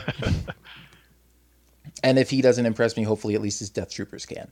Yeah, well, that's obvious. Yeah. That's a given. But yeah, overall, I mean, really solid trailer. Lots of great stuff in here. I think we've hit pretty much everything there is to talk about. I feel like we do this with every trailer. We're like, yeah, let's not go through it shot by shot. Let's just talk about our favorite moments and then proceed to mention every one of them as a favorite moment. Pretty much. How can we not when there's just that many great moments and shots in this trailer? It's hard not to talk about it. Yeah, but obviously, I mean, that's just the joys of getting, again, 6 new Star Wars trailers in 2 years. Yep. That's so glorious. And now we're in the home stretch where we've just got to wait another 2 months and 3 days till the movie comes out. I know, and we're talking about this last night too, where we're wondering when tickets are going to go on sale, and maybe after the end of the trailer it would say tickets on sale now or tickets on sale on this date, and we didn't get that, which was kind of surprising because we're coming up on the moment when The Force Awakens tickets went on sale, which is October. So hopefully we'll be hearing more about that soon. Mm-hmm. Yeah, I would think probably, maybe by the end of this month or early next month or something like that. Or maybe they've just, done, research studies or whatever and found that the demand for this movie so far just isn't as high, and, maybe they don't need to put tickets on sale that far in advance. Yeah, we'll see if it breaks the internet again, like The Force Awakens did. Yeah, I don't think it's going to, not on that level anyways. But, and obviously I'm still going to go see this on opening night, but I'm not planning to wait for several hours in line like I did for the last one. I'll get there at least like a couple hours early, but, for The Force Awakens, I took like half a day off of work and got there at like 1 or 2 in the afternoon. So I'll probably take it a little easier on this one. But yeah, still got to be there for the opening night because it's Star Wars. So how could you not? Of course. Yeah. Shouldn't even be a question. Yeah. So, all right. Anything else you wanted to mention about the trailer before we move on? Nope. I think we've got it covered, and I said all the cool stuff I took from it and just how excited I am for it. So I think I'm good. All right. Let's see. When we talked about the poster, we talked about on our last episode, we were kind of speculating about when they might release the soundtrack for the movie, and we haven't gotten official confirmation from like StarWars.com or anything, but it is listed for pre-order on Amazon right now, and it says this item will be released on December 16th, same day as the movie. So at least judging by that, it seems like no early release for the soundtrack. It'll still be coming out just the day of the movie, just like The Force Awakens did. Darn it. I was getting my hopes up that it would, but looks like I'm going to have to listen to it after I see the movie again. But yeah. Oh, well. Also, so we'll get into now talking about some news from New York Comic Con, which happened that was just this past weekend. Yeah. And, not a ton of new stuff. Obviously, no no movie trailers or anything because that just came out today. But we did get some new stuff about books and collecting news and stuff like that. So they've just got a list of some Star Wars books that are going to be coming out here soon. A lot of these, Rogue One tie-in novels and stuff. So they've got the Star Wars Galactic Atlas that is going to be on sale November 3rd. Star Wars Catalyst, a Rogue One novel. That's a lot of colons and extra titles and stuff in there. But that is, that's the Rogue One tie-in novel we've been talking about from James Luceno. That is definitely going to be on my must-read list, and that comes out November 15th. Well, that one's earlier and not on December 16th. Oh, yeah, definitely. So we got a month to read that before, to get through that before the movie comes out. And that's kind of like with, when The Force Awakens came out, the novelization of the movie came out the same day as the movie, but Aftermath came out, that was like even like 3 months before because that came out on Force Friday. Yeah. And then we've got the Rogue One Junior novel. The ebook comes out on December 16th, and the physical novel comes out on March 28th, 2017. And then the Rogue One, A Star Wars Story novel, the ebook of that comes out December 16th as well. And as far as I can see on here, it doesn't look like they have a release date. Oh, wait, no. Okay, so that one January 3rd. January 3rd. Yeah, it's just way farther down the list for some reason. Like the junior novel they have back to back, and the actual, Rogue One novelization they've got way further down the list. But that's coming out on January 3rd if you want to wait to get the physical copy. They've also got the Star Wars Rogue One Ultimate Sticker Encyclopedia, the Rogue One Secret Mission, Rogue One Ultimate Visual Guide, The Art of Rogue One, A Star Wars Story, Star Wars Rogue One Mini Build, Star Wars Rogue One Profiles and Poster Book, The Art of Coloring Star Wars Rogue One, all the ones I just said before The Art of Coloring all come out December 16th. So just like with The Force Awakens, there's going to be a bunch of new books and merchandise and soundtracks and all that good stuff that you can get on the day the movie comes out. And then, they've got some other coloring books and junior novels, this Star Wars Rogue One Rebel dossier. Some of those come out a few days after, so it's December 20th. Then, like we said, January 3rd, the novel comes out, the junior novel on March 28th, the young adult novel comes out on May 2nd, and then the middle grade novel also comes out May 2nd. So, and a lot of novels to experience Rogue One again. Exactly. All the levels. Yeah. Of all these, obviously, like I said, Catalyst is definitely the one I'm most looking forward to, and then I might also pick up the visual guide and The Art of Rogue One, because that I need to go through that. The Art of the Force Awakens book again, but it was so good. So good. And I doubt that the Rogue One book is going to be quite as extensive. Again, because they know the time period that they're working in and stuff, and so you're not going to get some of the kind of way out there kind of concepts and stuff that we got for the Force Awakens, like, that they had back in its inception when they were first thinking about what they could possibly do with it. Yeah. I need to see some of the initial concepts and ideas and things for that movie that ended up being way different from what we got in the finished film. But that stuff was really cool to see. But then also just looking at the art itself, a lot of it just looks really nice, and it's always cool to get nice looking Star Wars artwork. So I'm sure the Rogue One book will be worth it just for that. Yeah, more designs and concepts of the Death Troopers is going to make it an automatic. That's true. It's probably going to have a Death Trooper on the cover. We'll just make the whole book The Art of Death Troopers. That's what everyone's going to want. Yeah, I like them too, so I might still pick that up. But yeah, I want to see concept art of Scarif and these new walkers and TIE fighters and all this other kind of stuff they got in here too. Yeah, those are right with you. Those are the art book and the visual guide are definite must buys, and the Catalyst and the novel for Rogue One when that does come out, the physical copy. Mm-hmm. I haven't read an ebook yet. I know there's some that became exclusive that were ebooks that I should still check out for The Force Awakens, but just haven't had a chance to yet. One day I'll read one electronically. Yeah. The other thing too, with all these new Star Wars movies that we're going to be getting over the next few years, I know I'm not going to spend all that much money on merchandise for every single one of them, or I'm going to go broke. And speaking of which, before we get to the collecting panel, what did you end up getting on, what did they call it? Like Rogue Friday or?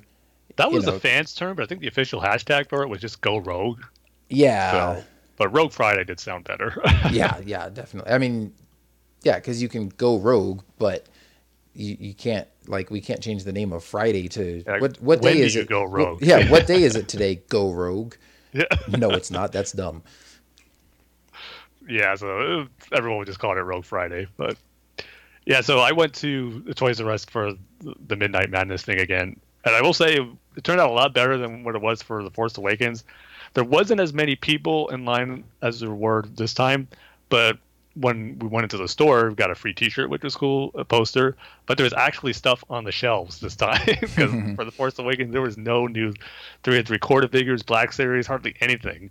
But this one they had a lot of the new stuff on the shelves, and I didn't get a Death Trooper for the Black Series, but I did make out with the 2-pack Death Trooper and the Shore Trooper that came with the 2 alien rebel soldiers there, which was awesome. And then I got a Black Series K2SO, which I barely just got, because I was just going to get the 3 and 3/4 figure of K2SO, but when I was waiting online, someone must have just didn't want it anymore, and they just left it on the counter. So I said, I'll take it. So I ended up getting the Black Series of K2SO, which was cool. So it was kind of I will say it's the opposite of what happened last year, because my Midnight Madness didn't go as good for The Force Awakens, but the day after where I got a bunch of awesome T-shirts and stuff was a lot better. But this time, when I went to go shopping for T-shirts at like Kohl's, Target, and Walmart, there was hardly anything. They had no new merchandise as far as Rogue One shirts. I only just got one. It was a cool one of the Death Trooper at Target, but I was expecting it to be like The Force Awakens where they had a bunch of different cool shirts. So that was a little disappointing. But I got the figures I wanted. Didn't get a Black Series Death Trooper, but I have one on the way thanks to you, Kyle, because apparently in Arizona they're more well-stocked with those figures than they are here in Chino Hills, California. So thank you for picking one up for me. I'm just going to wait for it to get in the mail, and it's going to be glorious to put it probably right beside my Captain Phasma Black Series figure. So it's just awesome that I know there's one coming and it's on the way. So thank you. Yeah, well, I mean, I had to help out a friend in need because, I mean, you had already told me about, you know, your Midnight Madness thing and going and looking for these figures and how they were already out of the Black Series Death Trooper and all this kind of stuff. And meanwhile, I'm sitting over here, and like I said, I wasn't planning to spend a ton of money on this. You know, my hype levels for Rogue One are not at the level they were for The Force Awakens, so I didn't go out to anywhere at midnight this time. I went to Target on Saturday at late in the afternoon, like around 4 or 5 p.m. I just had some other stuff to pick up, and then I was going out afterwards, and I was like, you know what, let me, check for Star Wars stuff while I'm here. And they were loaded, man. Like, I mean, they had a display right by the front that was, like a cardboard case with all the, sort of cutout sections, and they've got all the different kinds of toys and figures and stuff in there, and had, some lightsabers and some 3 3/4 inch, but they probably had a good, 26-inch Black Series figures just in that section.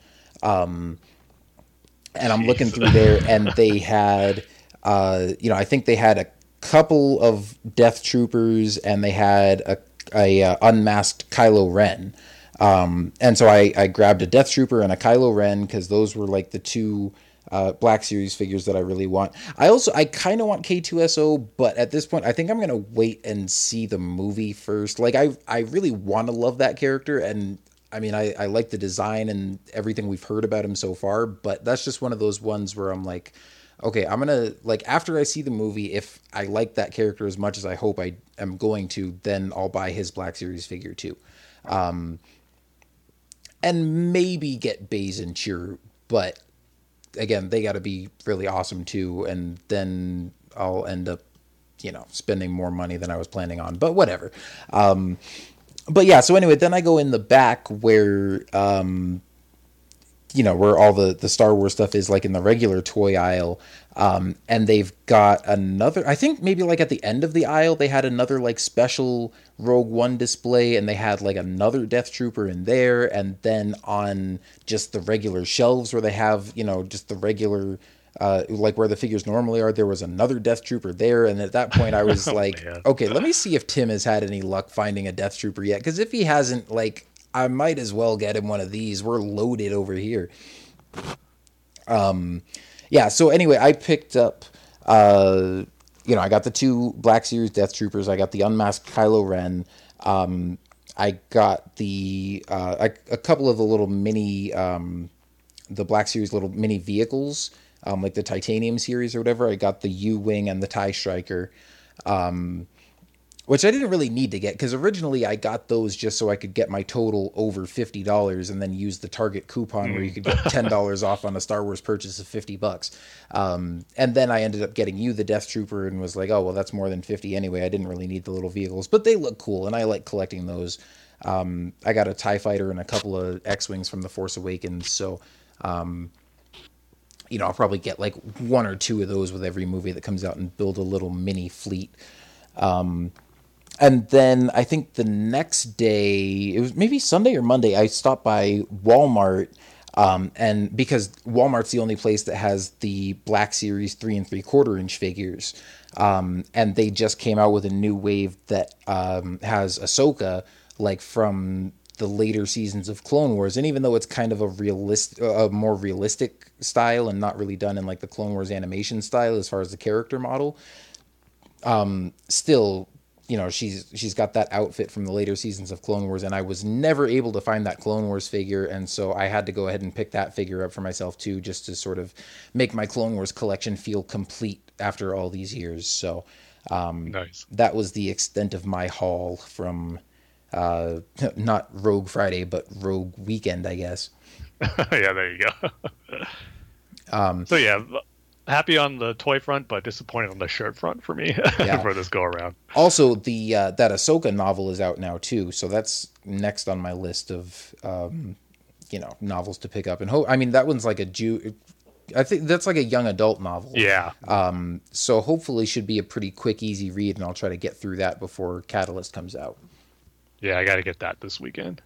Yeah, unfortunately, I looked on Amazon today and they're out of stock. But I'm thinking this might be the first time I might actually go ahead and get download an audio book and just listen to it like on my way to work. One, because I am bad about making time to read all these Star Wars books that I've been getting, and I've still got like a stack of them piled up that I need to read. But if I could just listen to it going back and forth to work, like that's time when I'm not really doing anything else anyway except listening to music, so I could do that. But then also the fact that it's narrated by Ashley Eckstein is pretty cool. So yeah, it's like it almost feels, even though I want to get the book, I have to get the audio version too, just to hear Ashley Eckstein do another Ahsoka performance. Yeah, so I'll consider that. But either way, I just want to get into that. And obviously, as much as I sometimes take my time reading these books and stuff, like I did read Dark Disciple, and anything that is remotely Clone Wars related, immediately jumps to the top of my list. So yeah, and I'm hearing good things about the Ahsoka book too, so it's like it's another good one. Yeah, definitely. So also, let's see, we were talking about the books from the New York Comic-Con panel. Then they also had a Hasbro panel where they showed off some new toys and stuff. Although it didn't seem like there was as much here as they sometimes show off, but this was pretty much all Rogue One related.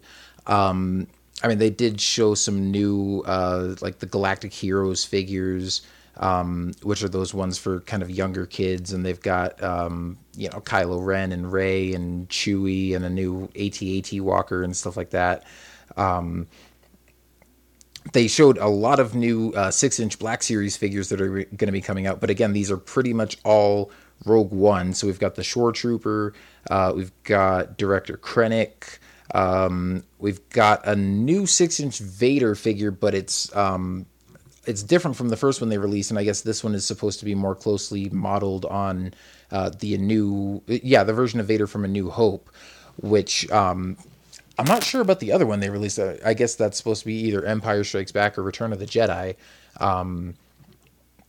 Honestly, as much of a diehard Star Wars fan as I am, I've never really paid that close attention to like the differences between Vader's outfit, or his armor or his mask or whatever in the different movies. Yeah, they're definitely there. You'll notice them if you start paying more attention. Yeah, well, I mean, the one thing that I did notice is they said the eye lenses on this version are more red, which you can definitely tell in A New Hope. Like there's that scene where he's in his TIE fighter, and Han shoots down his wingman, and he goes, "What?" and looks up, and you can like see right through the eyepieces. But other than that, like, yeah, I mean, I've got a Vader, so I don't need to get another one. But for people that want like every different version of the character and pay attention to all those little details that are different between the different movies, it's cool that they're coming out with a new version of that, especially because this is also supposedly what they modeled the Rogue One version of Vader after. So this is kind of like another Rogue One figure too. And then also they've got 6-inch Baze and Chirrut. And again, Chirrut comes with his staff and then also this crossbow thing that he's got.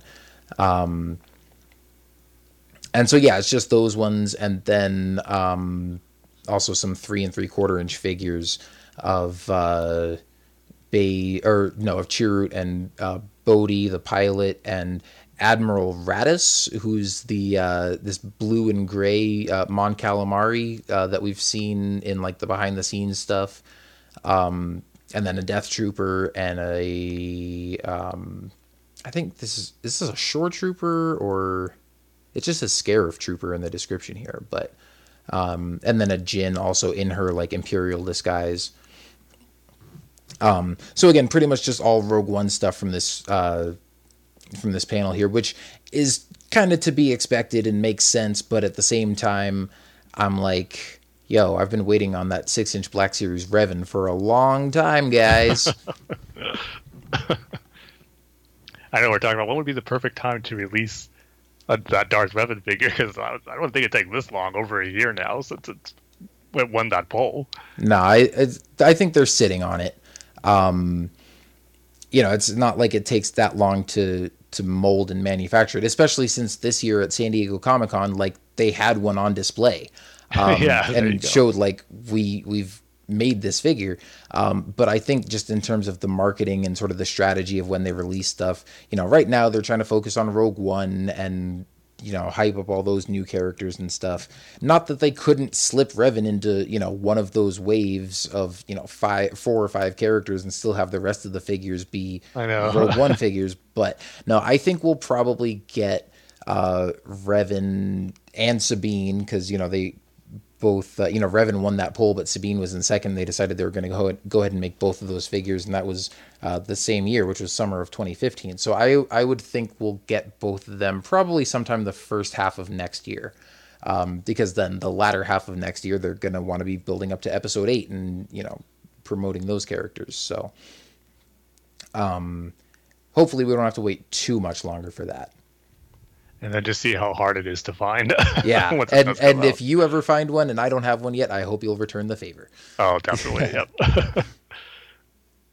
Heck, if I find them, I'll probably just buy like 5 and, send some to friends, sell some on eBay, because, man, that is going to be one that is hard to find. I know, I bet, but from what you tell me, for how many Death Troopers they had last weekend, hopefully they will have that many Revans when it does come out. That's true, like... But, well, see, it's going to depend, though, on when they release it. Because, I mean, let's say they don't release that figure for another year, and it comes out next year on the day that, all the Episode 8 merchandise gets released. Well, then I'll be waiting and, I'll be hitting every Walmart and Toys R Us after midnight trying to find it. And then I'll be going to every Target and, anywhere else that sells toys like 8 o'clock in the morning when they open. But if it just comes, if they just release it as part of a wave in like April or whatever, the frustrating thing about that is you never know when your store is going to get it. Some guy could be selling it on eBay because he found it at his Walmart in New York, and, I might not see one on stores for another month or something like that. Or if it's hard to find, I might never find one. But, it just, there's not always like a solid release date for that kind of stuff. So that might be a little harder to track down. But see, that's why I was hoping that it would come out on Rogue Friday. Yeah, because there's going to be no street date where they have to hold on to a Revan figure if it's not part of those like Force Friday weekend. So yeah, you just have to keep your eye out. Oh well, I will definitely be vigilant once that does start popping up. Well, happy hunting. I hope it's happy. Hope it's not miserable. Yeah, if you go to so many stores and nothing, then it might become miserable hunting. Mm-hmm. Which I've definitely had that happen before, especially with some of the harder to find Clone Wars figures like that Ahsoka. But then, with all the stuff that came out of New York Comic Con, just the last big thing was they revealed a new cinematic trailer for the next expansion for Star Wars The Old Republic, which I still have not gotten back to playing, but after seeing this, I'm like, okay, I gotta get back and finish up that Fallen Empire storyline and then see where they're going with this new one. I mean, it seems kind of like just a continuation of the Knights of the Fallen Empire story, kind of dealing with that same group of characters. But this whole trailer pretty much, it almost parallels that last one that they released, where there's the father who is like Emperor Valkorion or something, and he's raising his 2 sons who end up becoming conquerors and attacking the Republic, and you see them killing a bunch of Jedi and stuff, and then at the end one turns against the other and they fight each other. But then also you find out through the story they have a sister named Valen, who is almost like the most powerful one in the family, but also the one who's the most kind of slightly unhinged and, is a little scary and unstable and unpredictable. And so this trailer focuses on, the whole relationship between her and her mother, and like her as a kid watching her brothers train. And it's cool because there are actually some shots that are kind of taken right out of the last trailer, but then like shown from her perspective, where she's watching it happen, and then she's like, oh, I want to be like them, and starts trying to train in the Force and stuff, and then ends up being like crazy, scary, powerful. And her dad locks her away in this monastery, and then her mom goes looking for her years later, and it ends up with this confrontation between her and her mom. And man, but as always with these trailers, like just the visuals and the animation and stuff, they just completely knock it out of the park. And man, I loved it. So yeah, I never played the Old Republic games, but I do love watching these trailers. And I've seen some complaints about this one on Twitter about saying how it doesn't feel like Star Wars, it feels like it's trying to be something else. But I like it because one of my gripes with the first early trailers when the Old Republic was announced was this is supposed to be set thousands of years, and it looks like it's taking place in prequel era or original trilogy era Star Wars. Stuff doesn't look that different, but these trailers, it does feel like this is how the Jedi were and different other groups were in 3,000 or however many thousand years this game takes place in. It does feel like it's old, it's ancient, and not similar to what we're used to in the Star Wars universe. And I like that feel to these trailers. So I dug this one too, even though I'm not going to play the game. I still enjoy watching these trailers and getting a different side of Star Wars than what we're used to. So I liked it too. Yeah, I mean, this kind of stuff that feels a little bit different. Like this is the kind of stuff that I want to see more of from comic books and video games, and even spin-off films or maybe future animated series. Like explore different areas of the Star Wars timeline and show maybe not completely different stuff that doesn't feel like Star Wars at all, but show like some ancient Jedi Knights and Sith Lords and stuff that doesn't look exactly like the Jedi and the Sith that we see in the saga films. And so I think I like that it's close enough that it's recognizable as Star Wars, mostly just because you've got people using the Force and fighting with lightsabers. But it definitely is, a slightly different aesthetic. It's a different time period. It's, again, like you said, just it's different from what we've seen before. And yeah, I love that as long as it's, still tied closely enough that it's like recognizable as Star Wars. And as long as it, looks cool and has a good story and cool visuals and stuff, then I'm all for it. Yep, exactly. Man, nothing bugged me more than those. I think it was like the second and third Old Republic trailers where those Republic soldiers look just like clones. And then you had that bounty hunter who almost looked exactly like Cad Bane. It was like, come on, like, be a little more original than that for something that takes place thousands of years before the movies. Like, so yeah, these ones are a better improvement in that regard, I think. Yeah, and even that storyline in the game too does kind of take you off into some uncharted territory and away from just the Republic versus Sith conflict, where you see a lot of those familiar looking troopers and stuff like that. Well, that's good at least. Yeah, so it's a bit of a new aesthetic there, so that's pretty cool. And then lastly, I know you're more into this than I am, so I'll let you go ahead and give an update on some of the comic stuff that's been going on lately. Yeah, so just yesterday, the final issue of the Darth Vader comic came out, and out of that, and spoiler warning for those who didn't read that issue yet, but it turns out one of the major characters, the new characters created for that series, Dr. Aphra, she's getting her own ongoing monthly series now. I know they announced recently that there's going to be a new ongoing to be announced, and it looks like this one is it. And this one I'm excited for because Dr. Aphra I thought was one of the better new characters to come out of the new comics, because she's like an archaeologist that Darth Vader recruits, and they had a pretty cool working relationship. But at the end of the issue, Darth Vader made it like he thinks he killed her, but she had it worked out where she made him think that, and she still survived. So her adventures are going to continue, and I think they could make for some good stories. But I think it'd be better if it was a limited series, or maybe just a 5-issue miniseries instead of ongoing, because this is Star Wars. There's so many great characters who deserve an ongoing monthly series for comics, and I don't know. I don't see this one lasting too long. Probably maybe the same amount of issues Kanan did, maybe less, but she was definitely a fan favorite character, so it might have some legs. But I just think for an ongoing, there's probably other characters characters that I would have liked to seen before Dr. Aphra got one. But again, I'm going to check out the first issue because she was a good character and she can have some good stories, I think, with just her on her own and her 2 droids. But also just wanted to say, now that Darth Vader is over, just how much I love that comic series. The final issue was a great wrap-up story to what was a 25-issue arc.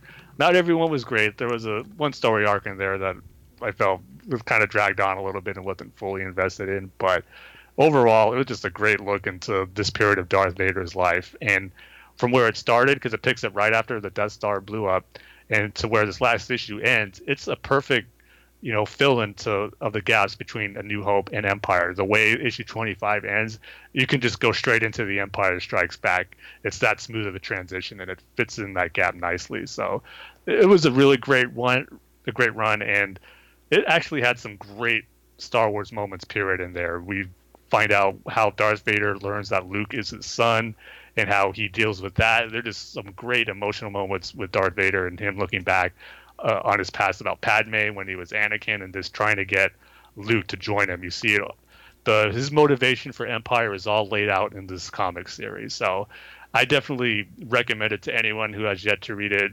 If you're on the fence or you're not into comics, there's just some great Star Wars moments in there that I think every fan should experience. So I would recommend picking it up once probably the final trade comes out, and you could just, read the 25 issues that way as one big story. So it was just really good. Definitely the best comic series in the new Star Wars line since Marvel took over. It was really, really good. Yeah, that's probably what I'm going to try to do at some point. It's just like, one day just get all the trades for cheap. Because once those have all been out for a while, I mean, you can get those on Amazon for, you find them on sale for like $10, $12, something like that. Yeah, it'll definitely be worth it. Yeah, I kind of gave up a while ago on collecting all the individual issues of these comics. But, that kind of gets expensive when they're, $4 or $5 a pop. But then when you can get, a bunch of collected issues for, only like 2 or 3 times that much for like 5 or 6 issues, I'm like, okay, that I can work with. Yeah, and I think it was in the Darth Vader annual, but if you ever wanted to see Darth Vader dance, you get it in one of those stories, and it's awesome. I will just say that.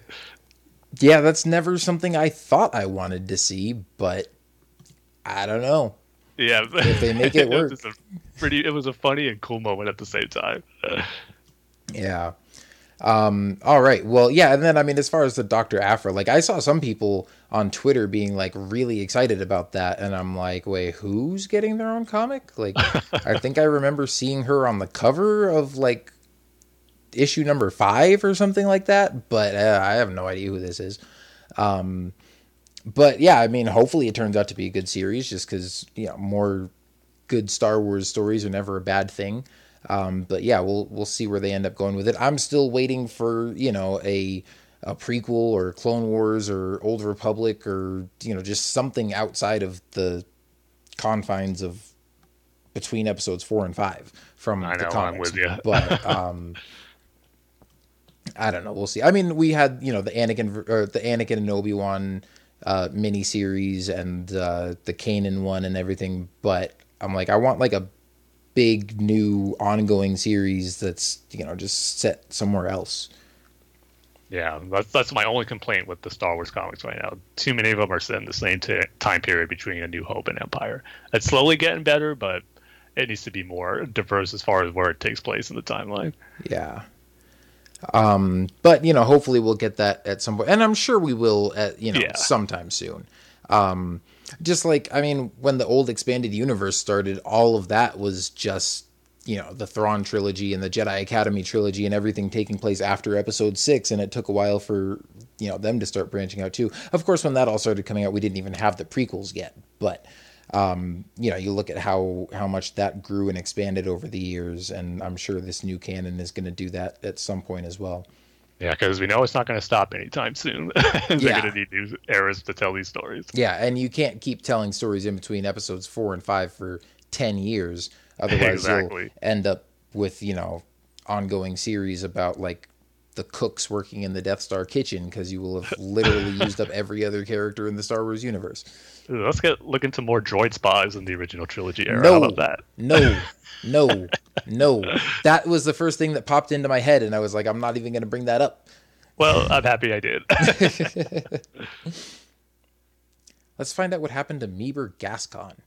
Well, so there's an ongoing series I'd buy in a heartbeat right there. Did he join the Empire? Did he join the Rebellion? Ooh. I mean, doesn't everyone want to find that out? Was he always a map reader even with the Rebellion or the Empire, or did he get promoted to something else? Did he fully become a general? These are the questions that need to be answered. Does the bleak void of Abafar still haunt his dreams? Eating trash. Doesn't still dream about that. All right. Well, anyway, as you can tell, we've run out of stuff to talk about. Hey, don't treat me, Gascon, as a footnote that doesn't deserve a conversation. Come on. I didn't say that, but if you want to put words in my mouth. But yeah, anyway, I mean, I think we've hit all the big points there. So anything else you want to mention before we wrap up? We got any emails or Twitter comments or anything like that? Yeah, just real quick, we got 2 responses regarding the trailer on Twitter. The first one comes from our buddy Matt Cranky from the Rebels podcast, who lists his favorite moments from the trailer. The trailer. No one's a traitor here. His favorite moments from FN 2199. Oh, that was good. But he goes, favorite moments: Vader, possible Jedi sand sculpture, Krennic telling Vader how powerful the Death Star is. And then we got a message from Angel Ashby on Twitter saying, I loved how much they mentioned hope.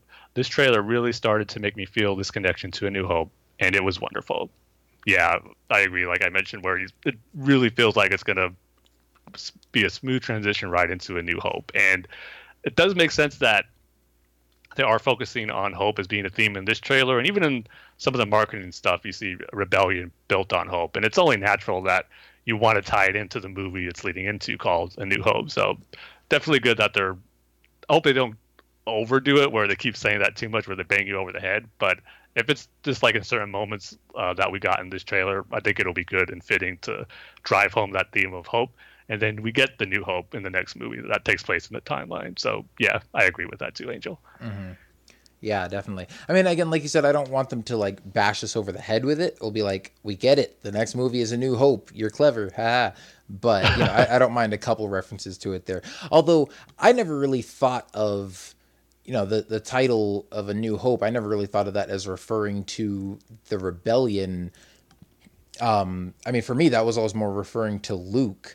Oh yeah, I definitely agree with that. Especially, yeah. I mean, if you just watch episode 3 and then episode 4 back to back, it's like Luke is Obi-Wan and Yoda's new hope for destroying the Sith and, you know, restoring balance to the Force. But it all ties into, you know, just hope for the galaxy too, which is what the rebellion is doing on their part. So. Yeah, I guess they do have some newfound hope after blowing up the Death Star. So, exactly. Yeah, that all ties in nicely. Hopefully they don't go overboard with it, but yeah, I'm sure it's all gonna end up being great. Man, it's so cool that we have only like 2 months left till this movie comes out. So we're gonna be back in the theaters watching another new Star Wars movie. It doesn't feel like that long since The Force Awakens came out. I know. I mean, I said this before. It still feels like we're on a Force Awakens high sometimes, where you just find yourself, or at least I do, thinking about that movie in certain moments from it, like you would any new Star Wars movie, as you're trying to pass the time over the next 3 years for when the next one comes out. But nope, we just got a few more months for the next one right now, and I couldn't be happier. It's playing out as well as I hoped it would. Yeah, when we knew we were going to get a Star Wars movie every year. Just so awesome. Yeah, it's like instead of having to wait 3 years between movies, we have to wait 2 years between movies and then get another movie in the middle of those 2 years. Yeah, not to mention the awesome Star Wars TV show, the comics, books, so much. Absolutely. So, yeah, we might as well make it, you know, the official motto of this podcast, but it is a good time to be a Star Wars fan. Oh, yes. We've said it before, I'll say it again now, and I'm sure we'll say it many more times. Yeah, we will bash that over your head. Yes. That phrase. You will be happy to be a Star Wars fan, and you will like it. Yeah. You don't like it, get out. Yeah, I mean, I don't think we really have to bash people over the head with that because, like, I mean, I'm assuming if you're listening to us ramble on about all this stuff, you like Star Wars as much as we do. So, definitely glad to have all you guys along for the ride with us. Thanks to you guys who, chimed in on Twitter and all that kind of stuff. Always love hearing from you guys and interacting with you. So as always, you can follow us on Twitter at Star Wars TSC. You can check us out on Facebook at facebook.com/Star Wars The Saga Continues, or just go to Facebook and type in Star Wars The Saga Continues and search for it, because nobody's got time for URLs that long. Yeah.